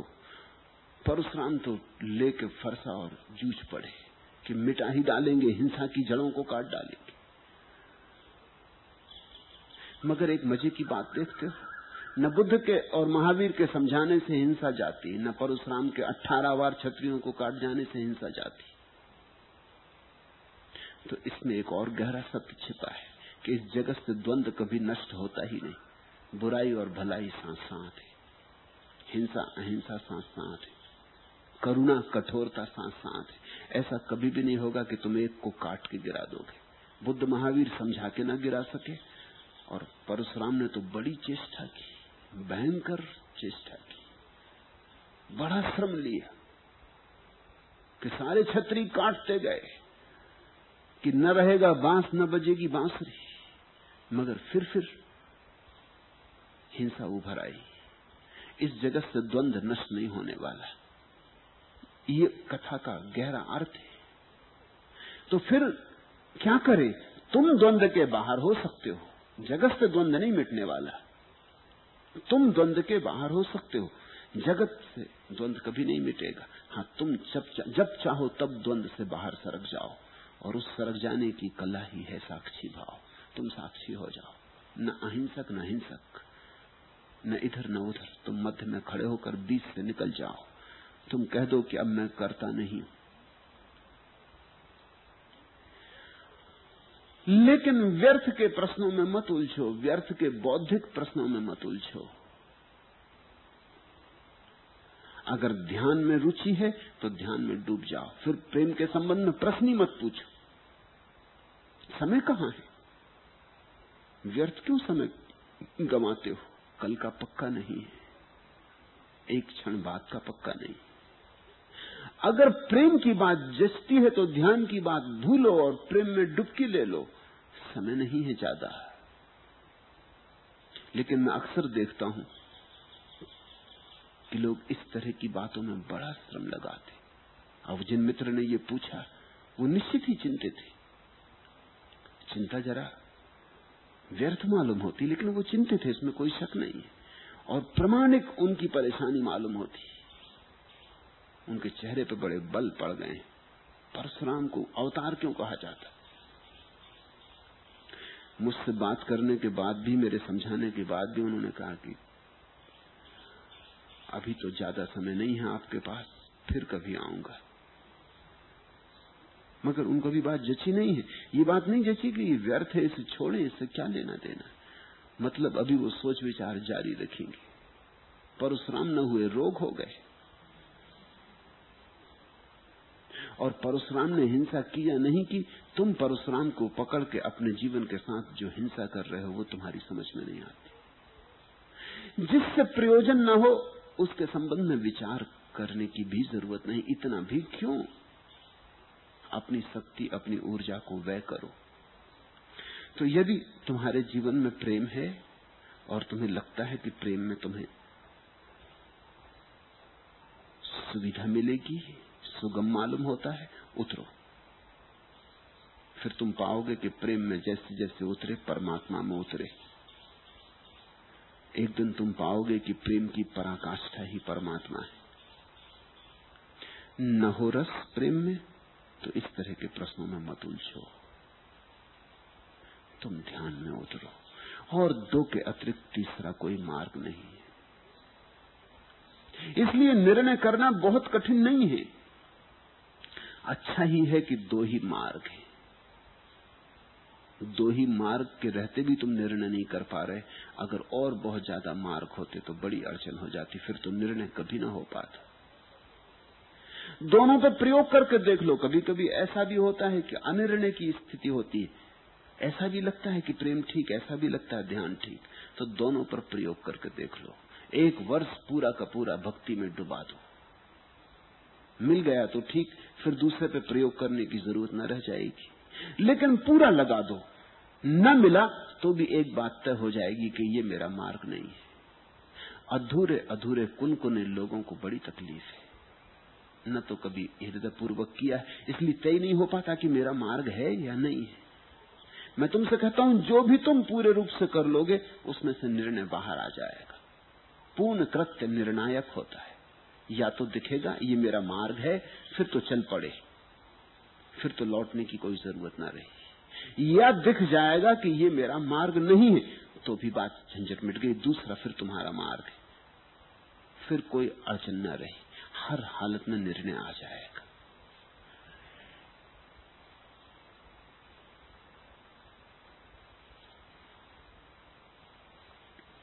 चौथा प्रश्न, मनुष्य आनंद कब मनाए, उत्सव कब उचित है? हद की कंजूसी है। आनंद भी प्रतीक्षा करोगे कि कब मनाए? दुख के संबंध में कंजूसी करो तो ठीक है कि आदमी दुखी कब हो, ऐसा पूछो तो ठीक है। आनंद के संबंध में पूछते हो, आनंद तो स्वभाव है। 24 घंटे आदमी सुखी हो, प्रतिपल आदमी आनंदित हो। उत्सव तो जीवन का ढंग है। उत्सव तो चल रहा चारों तरफ। ये जो विराट है उत्सव लीन है। तुम्हारी मर्जी, चाहो तो बाहर खड़े रहो, मत डूबो इस उत्सव में, चाहो तो डुबकी ले लो। तुम पूछते हो मनुष्य आनंद कब मनाए? प्रश्न की अर्थवत्ता में समझा।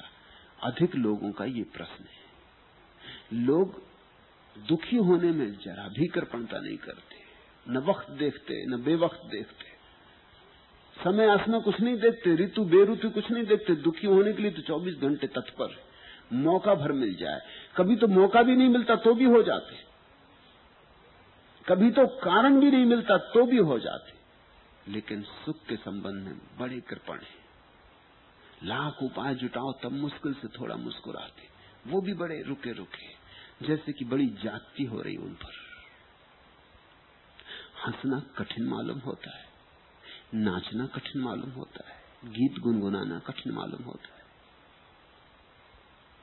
हमने दुख के साथ बड़ी गांठ बांध ली। दुख को हमने जीवन की चर्या बना ली। इसलिए तुम पूछते हो मनुष्य आनंद कब मनाए, उत्सव कब मनाए।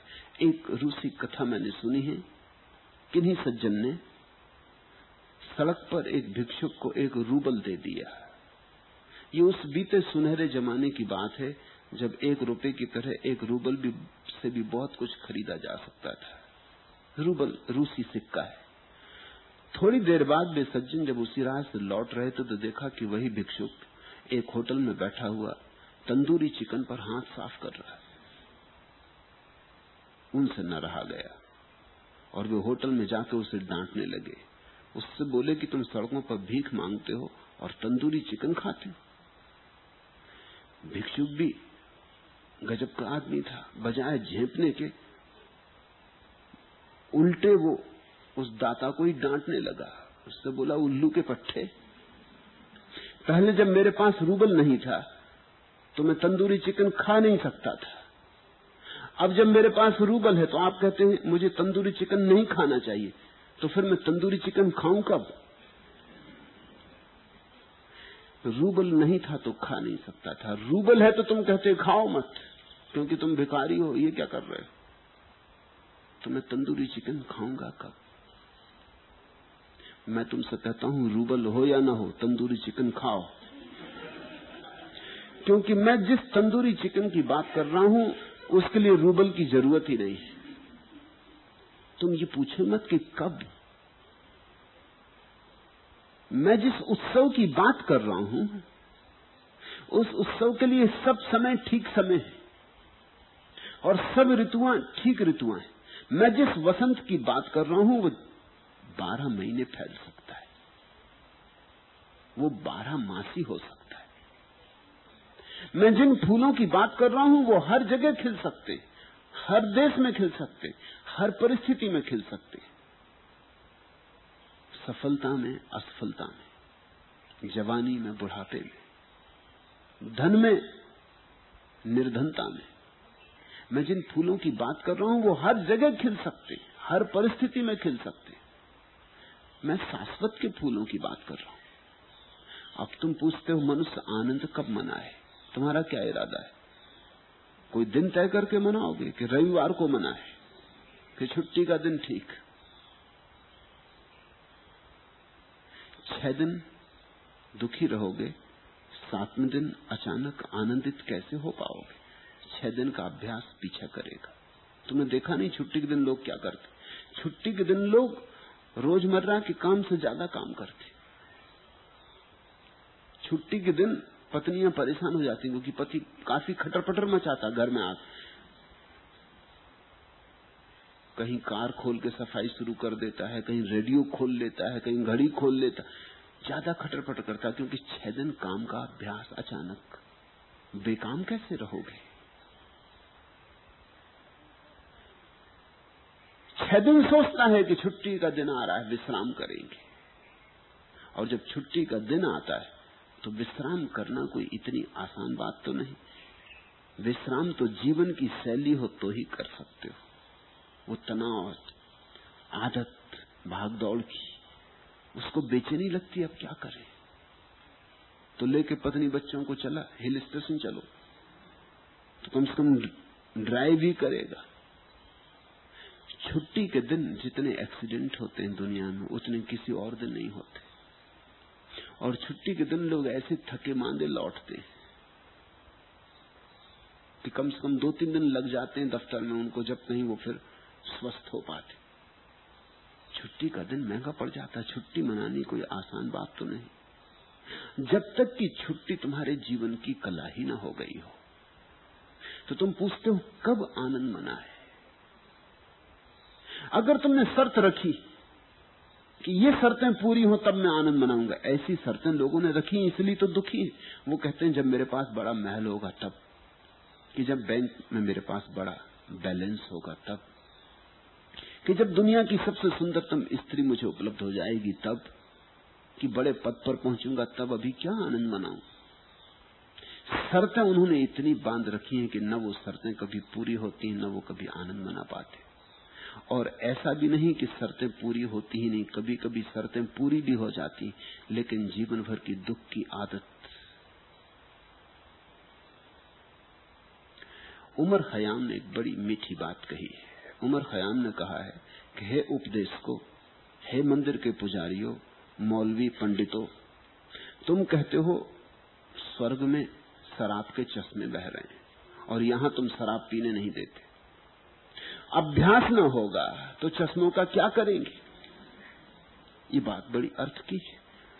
यहां अभ्यास तो कर लेने दो। यहां तो प्याले कुल्हड़ से पीने को मिलती, अभ्यास तो हो जाए। नहीं तो अचानक जरा सोचो, तुम जिंदगी भर तो यहां कभी शराब खाने ना गए और फिर एकदम स्वर्ग पहुंचे और वहां शराब के झरने बह रहे, तुम पियोगे? तुम न पी सकोगे, तुम निंदा से भर जाओगे, तुम कहोगे ये पाप है। ये बात अर्थपूर्ण है, ये बात शराब के संबंध में नहीं है, ये बात जीवन के आनंद के संबंध में। उमर खयाम एक सूफी फकीर है, शराब से उसे क्या लेना देना? उसने कभी जीवन में शराब पी भी नहीं। वो नाहक बदनाम हो गया है क्योंकि शराब की उसने बड़ी चर्चा की, तो लोग समझे शराब की ही चर्चा कर रहा है। शराब तो सिर्फ प्रतीक है मस्ती का। वो ठीक कह रहा है, अगर मस्त यहां न हुए तो वहां कैसे मस्ती करोगे? यहां न नाचे तो अचानक स्वर्ग में पहुंच के नाचोगे? जचेगा ही नहीं, बेहूदे लगोगे। इधर कभी गाए नहीं, वहां एकदम गाओगे तो बड़ी बेसुरी आवाज निकलेगी और लोग कहेंगे भाई शांत रहो, स्वर्ग की शांति में विघ्न न डालो। तुम तो अपना पुराना अभ्यास यहां भी जारी रखो, बना लो वही लंबी उदास सूरत, बैठ जाओ किसी झाड़ के नीचे, योगासन साधो। तुम पूछते हो मनुष्य आनंद कब मनाए? मनुष्य आनंद ही आनंद मनाए, चलते उठते बैठते सोते खाते पीते, सुख में और दुख में भी आनंद मनाए। सुख में तो मनाए ही, दुख में भी मनाए। जब घर में किसी का जन्म हो तब तो मनाए ही, जब घर से कोई विदा हो तब भी मनाए, जन्म में भी और मृत्यु में भी। उत्सव के लिए कोई मौका छोड़े ही ना, किसी न किसी बहाने कोई न कोई उपाय खोज ले। च्वांग त्सु चीन का अद्भुत संत हुआ, उसकी पत्नी मर गई तो खुद सम्राट संवेदना प्रकट करने आया, लेकिन सम्राट सोच सोच के आया होगा कि च्वांग त्सु जैसा विचारक अद्भुत आदमी, उससे क्या कहूंगा। तो सब तैयार करके आया होगा कि ये कहूंगा कि तेरी पत्नी मर गई, बड़ा बुरा हुआ, अब दुख न करो, सब ठीक हो जाएगा, आत्मा तो मरती नहीं, कुछ ऐसी बातें सोच के आया हो। इधर देखा तो बड़ी मुश्किल में पड़ गया, उसको तो बड़ी बेचैनी हुई। वो सज्जन तो एक खंजड़ी बजा रहे, एक झाड़ के नीचे बैठ के और गाना गा रहे, और सुबह पत्नी को दफनाया है, और ये सांझ अभी पूरा दिन भी नहीं बीता है। जिस सूरज ने सुबह पत्नी को कब्र में रखे जाते देखा, वो सूरज भी अभी नहीं डूबा है, अभी देर नहीं हुई, अभी तो घाव इतना हरा है, और ये अपना पैर फैलाए झाड़ के नीचे खंजड़ी बजा रहे। अब सम्राट आ ही गया था, कुछ कहना भी जरूर था, उसे बेचैनी भी हुई। उसने कहा कि महाशय, दुखी ना हो इतना ही काफी है, लेकिन सुखी हो ये जरा जरूरत से ज्यादा हो गए। दुखी ना हो ठीक, वो तो मैं भी कहने आया था कि दुखी ना हो, लेकिन अब तो कोई कहने का कोई आवश्यकता ही नहीं रही, जो मैं सोच के आया था सब बेकार ही हो गया। लेकिन इतना जरूर कहना चाहता हूं कि दुखी ना हो इतना पर्याप्त, लेकिन सुखी हो और खंजड़ी बजाएं और गाना गाएं। च्वांग त्सु ने कहा क्यों नहीं, जो भी आनंद का अवसर मिले उसे चूकना क्यों। अपनी पत्नी को भी मैं गाना गा के विदा नहीं दे सकता, तो फिर किसको विदा दूंगा गाना गाकर। और जिस स्त्री के साथ जीवन भर रहा, क्या इतना भी नहीं कर सकता कि जाते समय खंजड़ी बजा के उसे कह सकूं कि अलविदा। तुम कौन हो भी मेरे उत्सव में बाधा डालने वाले। सम्राट को तो समझ में नहीं आया क्या वो क्या करे। बात तो च्वांग त्सु ने बड़े गजब की कही कि जिसके साथ जीवन का बहुत राग रंग देखा, सुख दुख उतार चढ़ाव देखे, जो हर घड़ी छाया की तरह मेरे पीछे रही, उसको भी विदा न दे सकूं एक गीत गाकर। ये तो जरा अकृतज्ञता हो जाएगी। ये तो मेरा कृतज्ञ भाव, ये तो मैं सिर्फ अहोभाव प्रकट कर रहा हूं।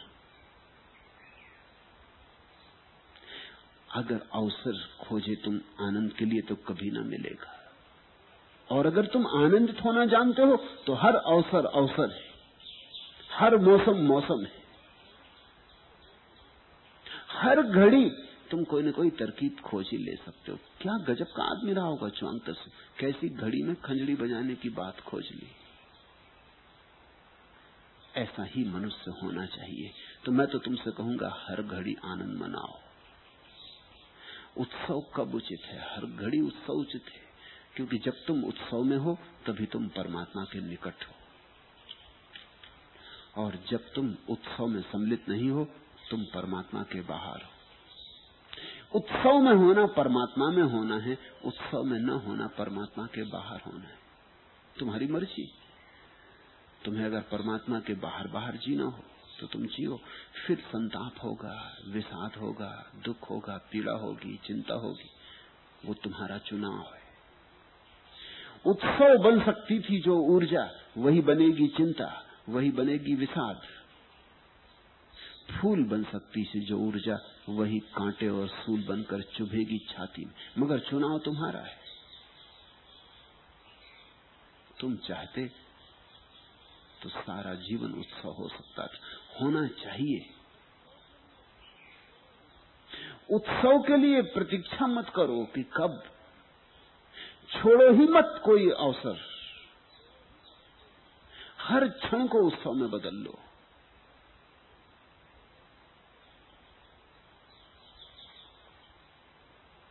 पांचवा प्रश्न, संसार को दुख में बनाने के पीछे राज क्या है? पूछने से लगता है जैसे किसी ने तुम्हारे लिए संसार को दुख में बना दिया। किसी ने, तुमने बना लिया है, किसी ने बना नहीं दिया है। तुम्हारे हाथ में है। तुम इस ढंग से जी सकते हो कि संसार निर्वाण हो जाए। और तुम इस ढंग से जी सकते हो कि निर्वाण संसार हो जाए। संसार और निर्वाण दो नहीं। इस क्रांतिकारी उद्घोष को सुनो, संसार और निर्वाण दो नहीं, देखने के दो ढंग हैं, सत्य तो एक ही है।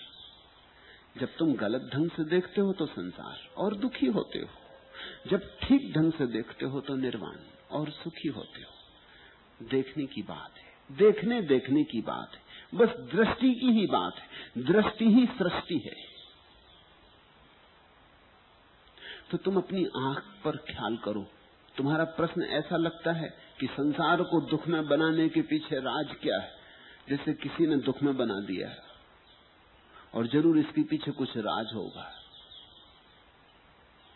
संसार को दुख में तुमने बना लिया है और राज कुल इतना ही है कि तुम सुखी नहीं होना चाहते। अब तुम कहोगे कि ये बात तो जस्ती नहीं, क्योंकि हम सब सुखी होना चाहते।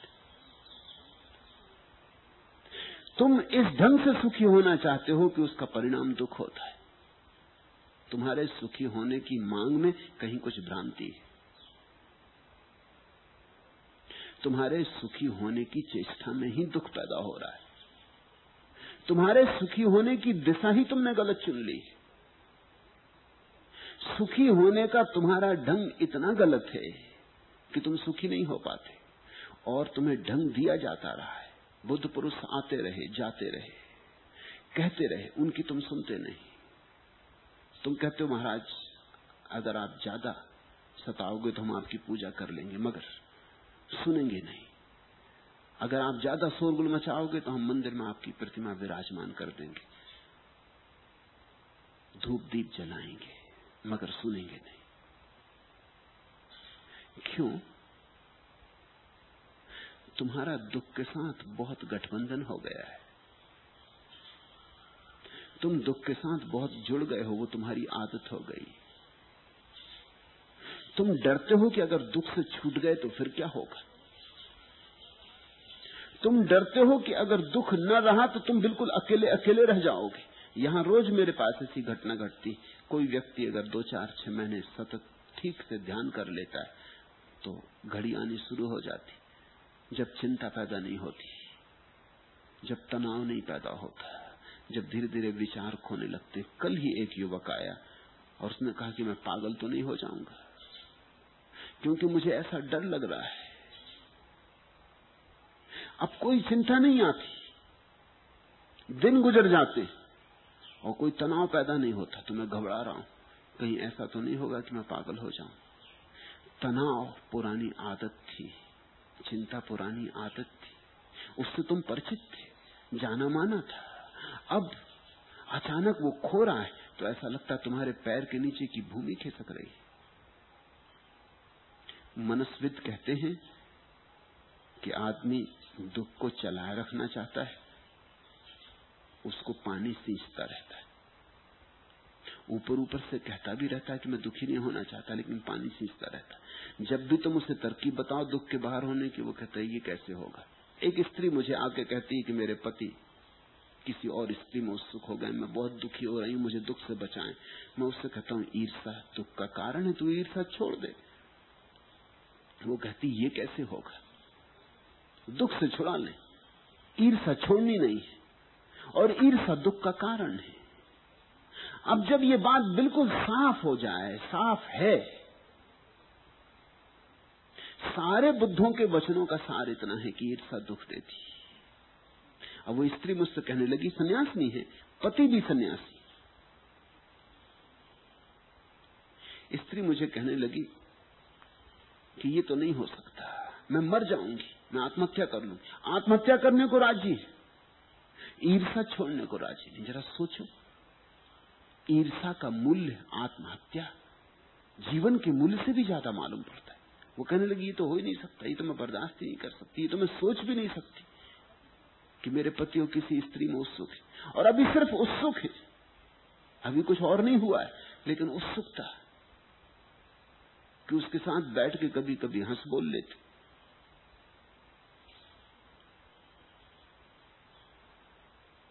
ये स्त्री पहले तो मुझे आई तो उसने कहा कि ध्यान कर रही हूं 2 साल से, कोई 6 महीने पहले ध्यान में एक स्त्री दिखाई पड़ने लगी। मैंने पूछा, ध्यान में स्त्री?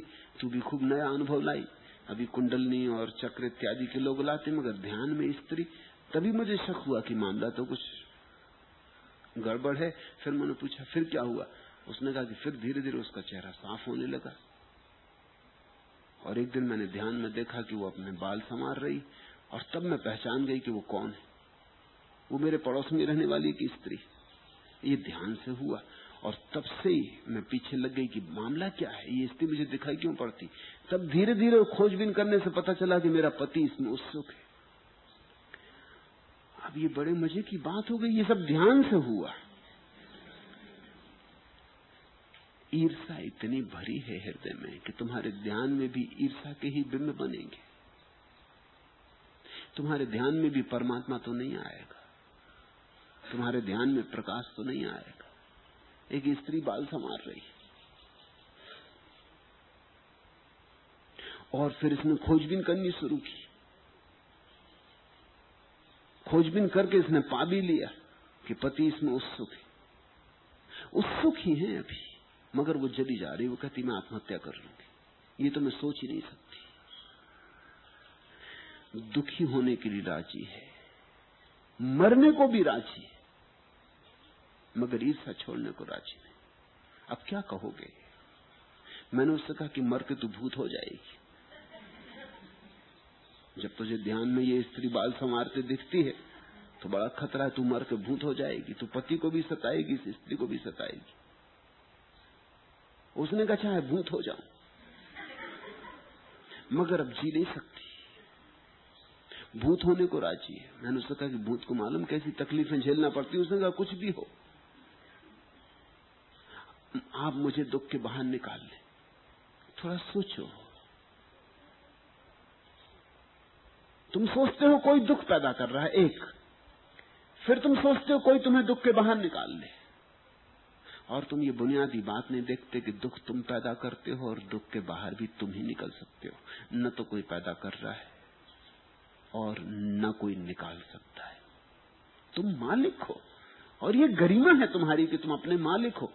ये बात बड़ी बेहूदी होती कि कोई तुम्हारे लिए दुख पैदा कर देता और तुमको दुखी होना पड़ता, और ये बात भी बड़ी अपमानजनक होती कि कोई तुम्हें दुख के बाहर निकाल लेता, क्योंकि जो तुम्हें दुख के बाहर निकालेगा वो कभी भी तुम्हें फिर डुबकी लगवा दे सकता है।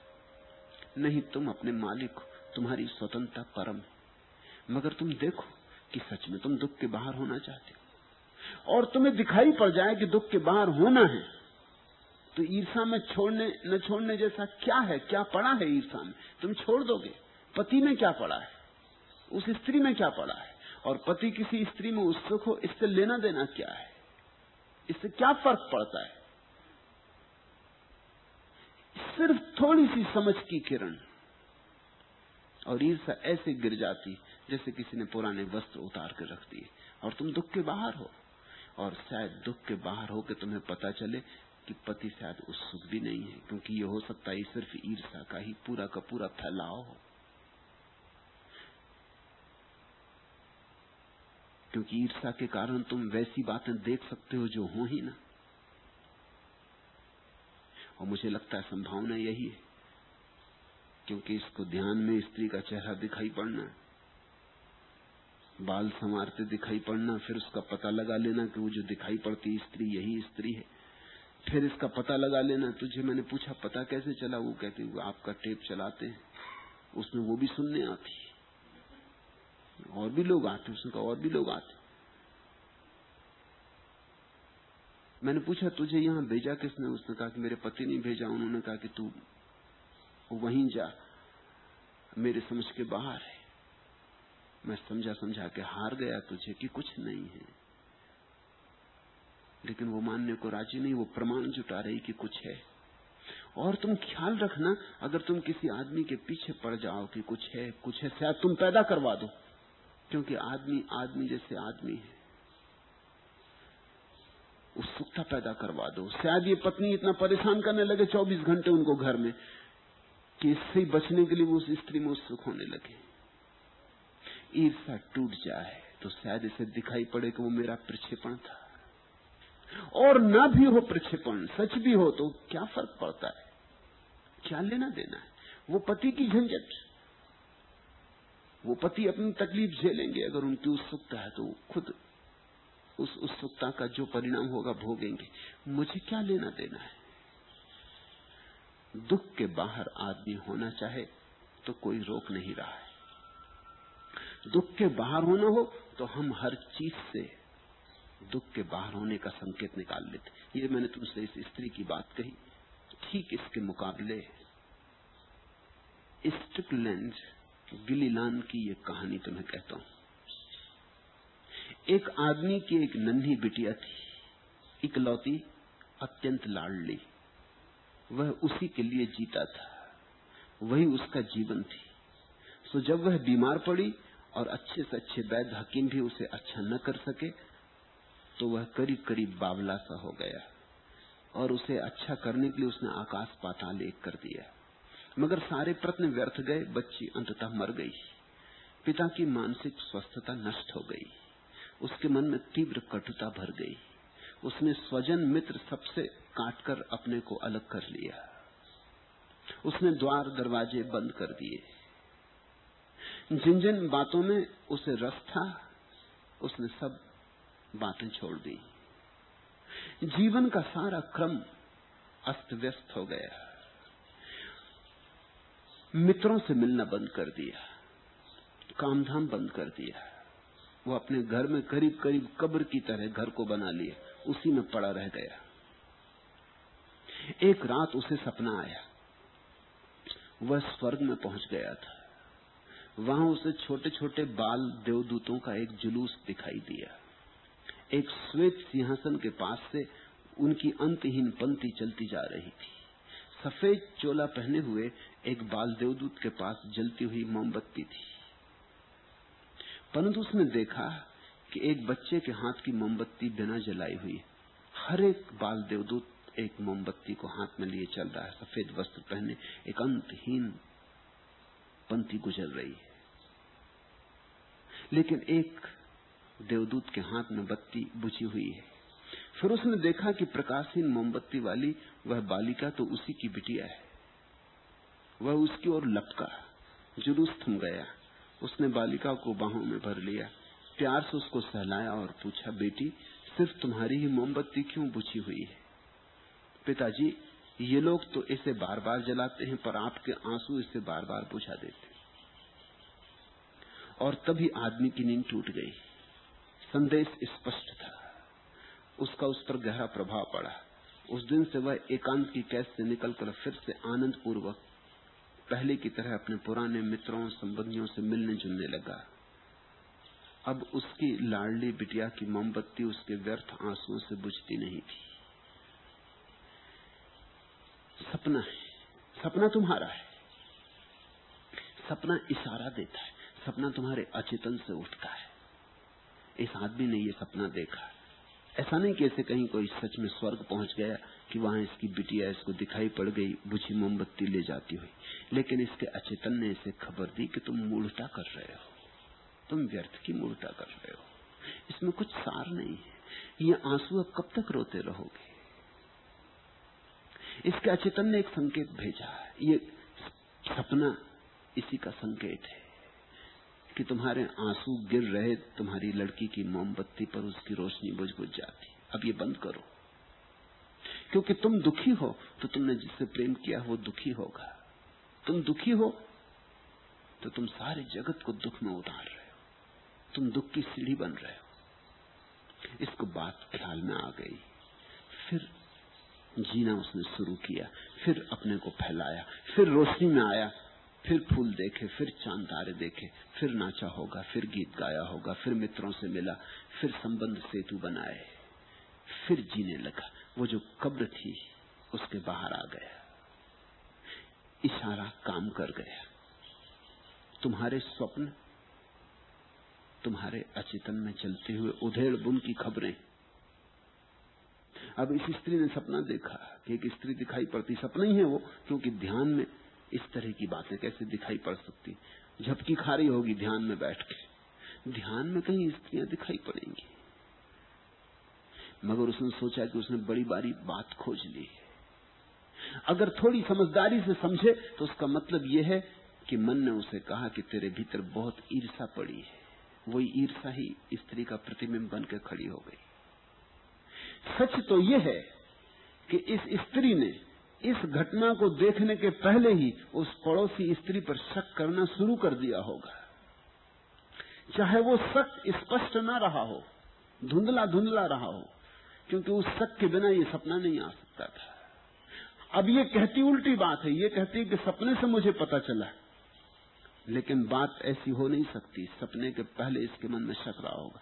हो सकता है स्त्री पर शक ना रहा हो तो पति पर शक रहा होगा, शक रहा होगा।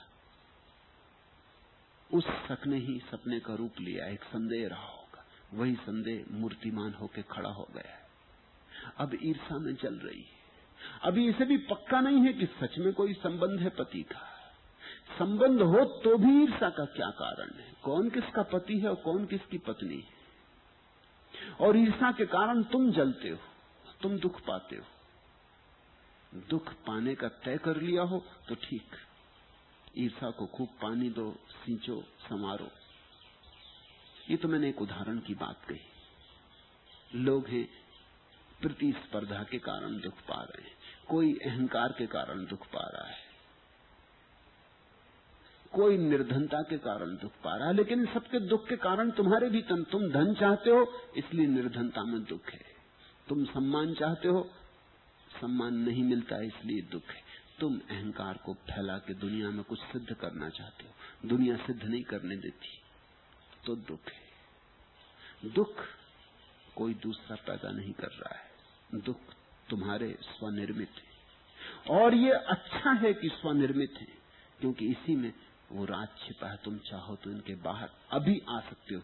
और मैं कहता हूं अभी, मैं ये भी नहीं कहता कि कल या कभी, किसी क्षण तुम सारे दुख के बाहर आ सकते हो। अगर तुम एक क्षण की भी देर कर रहे हो तो उसका मतलब सिर्फ इतना ही है कि तुम्हारा दुखों से लगाव हो गया, तुम उन्हें छोड़ना नहीं चाहते। ऐसे ही जैसे एक आदमी अंगारा हाथ में रखे हो और चिल्लाता हो कि मैं इस अंगारे को कैसे छोड़ूं, ऐसी तुम्हारी दशा है। तुम उससे क्या कहोगे कि पागल? अगर अंगारा जला रहा है तो छोड़ने में देर क्या है? अंगारा तुझे नहीं पकड़ सकता, तूने ही अंगारे को पकड़ा है। तो तू एक तरफ जल भी रहा है इसलिए दुख भी हो रहा है, तू बचना भी चाहता है और अंगारे में कुछ लगाव भी है तो तू छोड़ता भी नहीं। ऐसा द्वंद्व है। दुख में हमारा कुछ रस है, उसे हम छोड़ते भी नहीं। और दुख दुख दे रहा है इस कारण छोड़ना भी चाहते, इसलिए जाते हैं और पूछते भी हैं कि दुख से छुटकारा कैसे हो।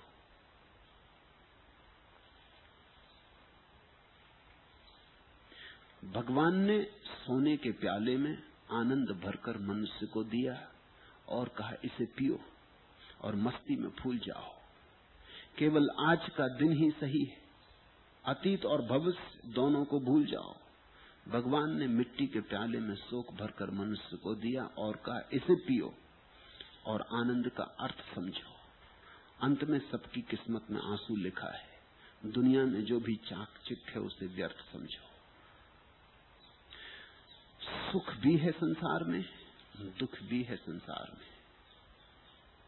सुख सोने के प्याले में भगवान ने दिया कि पियो और मस्ती में भूल जाओ, और फिर दुख मिट्टी की प्याली में दिया और कहा इसे पियो और आनंद का अर्थ समझो। अंत में सबकी किस्मत में आंसू लिखा है। दुनिया में जो भी चाकचिक है उसे व्यर्थ समझो। सुख दे रहा है संसार, साथ में दुख, क्योंकि दुख के स्वाद के साथ ही सुख का स्वाद समझ में आएगा। और जब तुम समझने में कुशल हो जाओगे तो तुम देखोगे हर सुख के साथ दुख जुड़ा है, और हर सोने की प्याली के पीछे मिट्टी की प्याली आ रही, और हर दिन के साथ रात बंधी है, और हर जन्म के साथ मौत की गांठ पड़ी है। जिस दिन तुम्हें यह दिखाई पड़ेगा कि यहां हर सुख दुख को छिपाए हुए आ रहा है, उस दिन तुम दोनों के बाहर हो जाओगे। दोनों के बाहर होने का उपाय साक्षी भाव है। दुख हो उसे भी देख लो, सुख हो उसे भी देख लो, और ये जानते रहो कि मैं दोनों में कोई भी नहीं हूं, मैं पार हूं, मैं अलग हूं। मैं भिन्न हूं। इस भिन्न के बोध में ही तुम्हारे जीवन में आनंद उतरेगा। आनंद सुख दुख के पार है, और इस भिन्नता के बोध में ही तुम्हारे जीवन में उत्सव आएगा। उत्सव अभी हो रहा है। ऐसा नहीं कोई साज सजना है, संगीतज्ञ आने हैं, नर्तक इकट्ठे होने, सब मौजूद है। ये जगत लीला है, ये जगत बड़ा उत्सव है।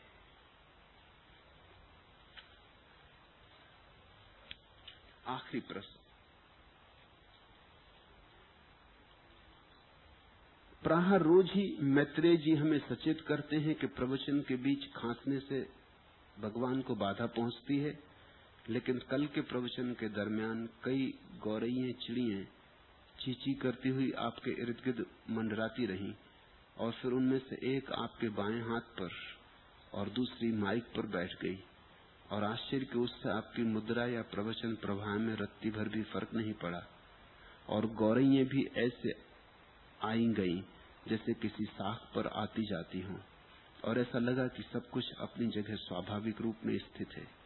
यद्यपि हम श्रोतागण अवस्थचकित रह गए। इस पर थोड़ा प्रकाश डालने की अनुकंपा करें। मैत्रेय जी को तुम्हें कहना पड़ता है ना खांसो, और तुमने एक मजे की बात देखी कि तुम उनकी मान भी लेते और खांसते भी नहीं। तो खांसना करीब करीब झूठ है, और तुमने ये देखा एक आदमी खांसे तो दूसरा खांसेगा, तीसरा खांसेगा, चौथा खांसेगा, एक श्रृंखला पैदा होती। और खांसने के पीछे कुछ कारण है। खांसने के पीछे खांसी शायद ही कारण होती, 100 में एक मौके पर, तब तो तुम रोक ही नहीं सकते, चाहे मैत्रेय जी लाख सिर मारे। तुम क्या करोगे? कोई भी क्या करेगा?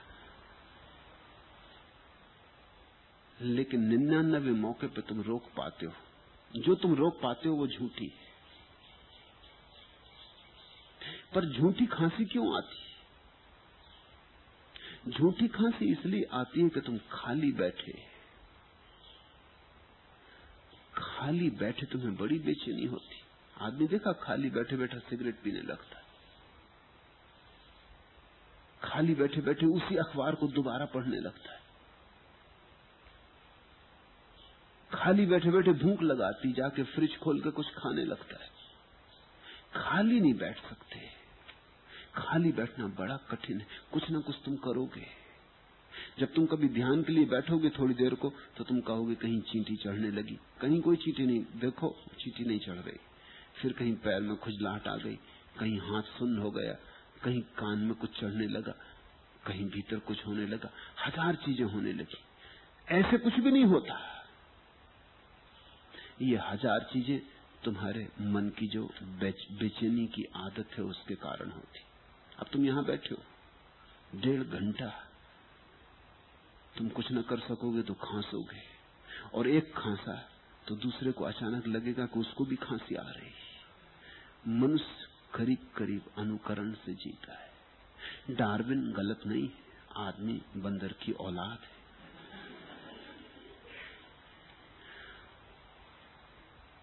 तुमने कभी देखा रास्ते पे तुम चले जा रहे हो और एक आदमी पेशाब घर में चला गया, अचानक तुम्हें ख्याल आया करे तुम्हें भी पेशाब लगी। अब देखो मैंने अभी पेशाब शब्द कहा, तुम में से कई को लग गई होगी, एकदम ख्याल आ जाएगा। तुमने देखा अगर कोई नींबू का नाम ले दे तो जीभ पर लहर आने लगती।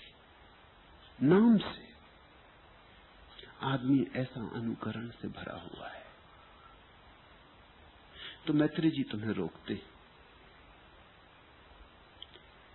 मुझे कोई बाधा पड़ेगी ऐसा नहीं है, लेकिन तुम शांत बैठे हो तब भी तुम मुझे नहीं सुन पाते, और अगर तुम खांसा खांसी में उलझ गए तो तुम बिल्कुल ही नहीं समझ पाओगे।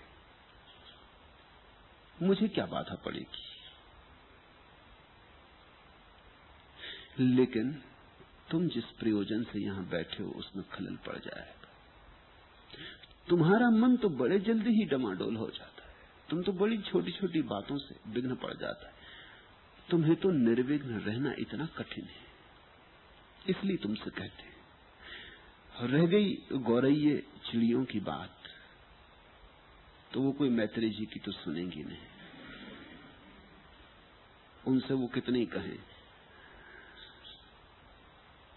उनकी जो मौज होगी वैसा करेंगी। लेकिन चिड़ियां माफ की जा सकती हैं, उनका यहां आ जाना भी सुखद है।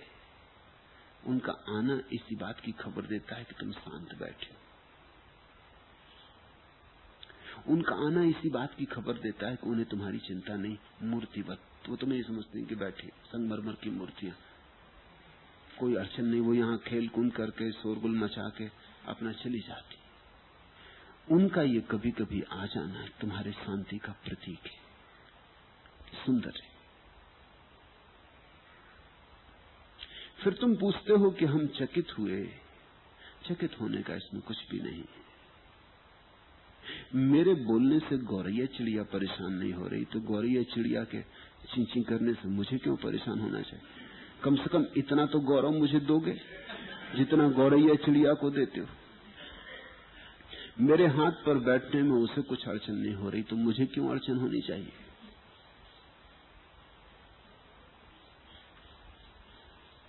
वो बैठ भी इसलिए सकी कि उसे प्रतीत हो रहा है कि अड़चन नहीं होगी। धीरे धीरे जैसे जैसे तुम शांत होने लगोगे, तुम पाओगे वो तुम्हारे सिर पे भी आके बैठने लगी, हाथ पे आके बैठने लगी। जैसे जैसे उन्हें ये भरोसा आ जाएगा कि यहां भले मानुष बैठे, इनसे कुछ भय का कारण नहीं।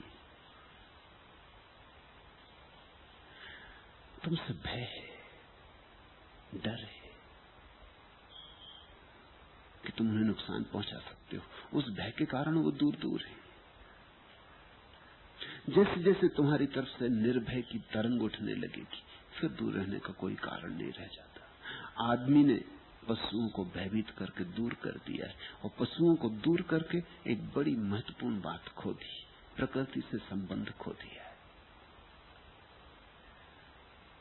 तुमसे तो वृक्ष भी डरते जब तुम वृक्षों के पास जाते हो। अभी वैज्ञानिक इस पर काफी परिशोध करते, उन्होंने यंत्र भी बना लिए, वृक्षों में लगा देते और वृक्ष से खबर आने लगती। जैसे कि तुमने कभी कार्डियोग्राम लिया हो तो कागज पर ग्राफ बन जाता है कि हृदय की धड़कन कैसी, ऐसी वृक्ष के भीतर कैसी तरंग चल रही है, उसका ग्राफ बन जाता है। जैसे वृक्ष देखता है कि कोई आदमी आ रहा है, उसकी तरंग बदल जाती, फिर आदमी आदमी से बदलती। अगर वो देखता है कि लकड़ी काटने वाला कुल्हाड़ी लिए चला आ रहा, अभी उसने काटी नहीं, अभी दूर ही है, तत्क्षण उसकी बेचैनी बढ़ जाती है, तरंगें बड़ी जोर की बनने लगती, वो बहुत घबराया हुआ हो जाता है। उसने देखा माली आ रहा है पानी लिए हुए, उसकी तरंगें बड़ी शांत हो जाती। कुछ आश्चर्य नहीं है कि संत फ्रांसिस की कहानियां सच ही रही हों। कुछ आश्चर्य नहीं है कि महावीर और बुद्ध के जीवन के उल्लेख सही ही रहे हों। अर्थ तो उनका स्पष्ट है कि महावीर को के पास पशु पक्षी आके बैठ जाते हैं, सिंह भी आके बैठ जाता है।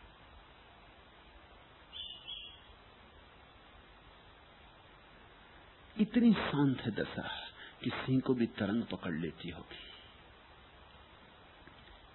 कि बुद्ध जिस जंगल से निकलते वहां सूखे वृक्ष हरे हो जाते, इतने तरंगित हो जाते होंगे बुद्ध के आगमन से। तो कुछ भी चकित होने का कारण नहीं है। धीरे धीरे तुम्हारी तरंग जब ठहरती जाएगी, और जब हम यहाँ एक वातावरण बनाने में सफल हो जाएंगे जहां एक भी आदमी से उन्हें भय ना हो, तो तुम देखोगे, चकित होकर देखोगे कि जैसे तुम यहाँ बैठे हो ऐसी बहुत सी चिड़ियां भी, पक्षी भी आके बैठ गए।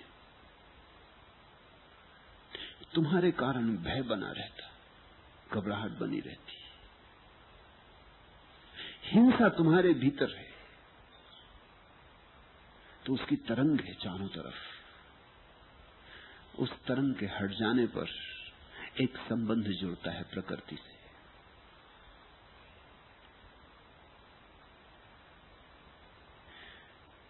कहते हैं संत फ्रांसिस से एक आदमी पूछने आया, नदी के किनारे फ्रांसिस खड़े थे। उस आदमी ने पूछा कि हमने सुना है कि पशु पक्षी भी आपकी बातें सुनने आते, आपको इस संबंध में क्या कहना?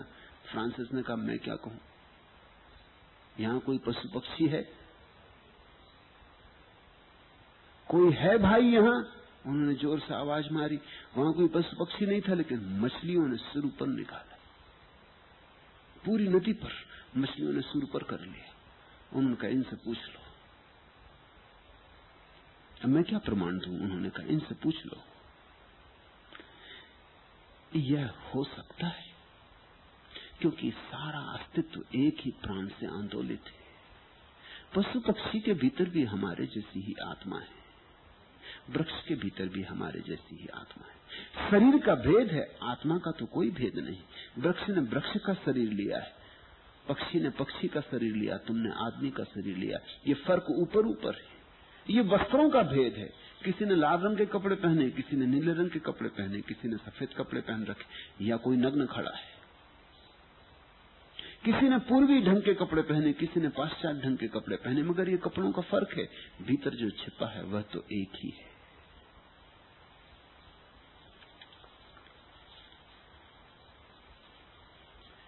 बिजली के खंबे पर बैठी चिड़िया ठिनक ठिनक गाती है, किस दिन से भरकर रखी है कितनी करुणा भर लाती। पंख फुदकते चोंच मटकती, कूंद कूंद बल खाती है वह, जीने के जंतर मंतर पागलनी सी समझाती है वह। ऊपर है आकाश उघाड़ा, नीचे धरती बिना ढकी, और मध्य में तेरी महिमा तारों से हरोड़ ढकी। किसके महल झोपड़ी किसकी, किसकी फूलन कांटे किसके, आंख मूंद लेने पर ये चलते दिखते सन्नाटे किसके। यह गिरधारी की कमरी सी, यह राधा के वलय बंद सी, यह प्रतिभा की सूझो वाले रस भराए अमर छंद सी। ऊंची नीची मैली उजली यमुना की पागल हिलोर सी, गगन तलक उठ रही पवन के बिना बंधे उन्मत्त जोर सी। चहक चहक कर बहक बहक कर बोलों में झरते प्रणाम सी, गांव में अधनंगे शिशु के दो हाथों के राम राम सी। पल पल पर वो खेल रही है कितनी मस्ती भर लाती है, बिजली के खंबे पर बैठी चिड़िया ठिनक ठिनक गाती है। सुनना सीखो, कान थोड़े साफ करो, आंखों के पर्दे हटाओ, तो तुम्हें हर जगह से प्रभु का संदेश ही सुनाई पड़ेगा। हर स्थिति में उसके ही इशारे।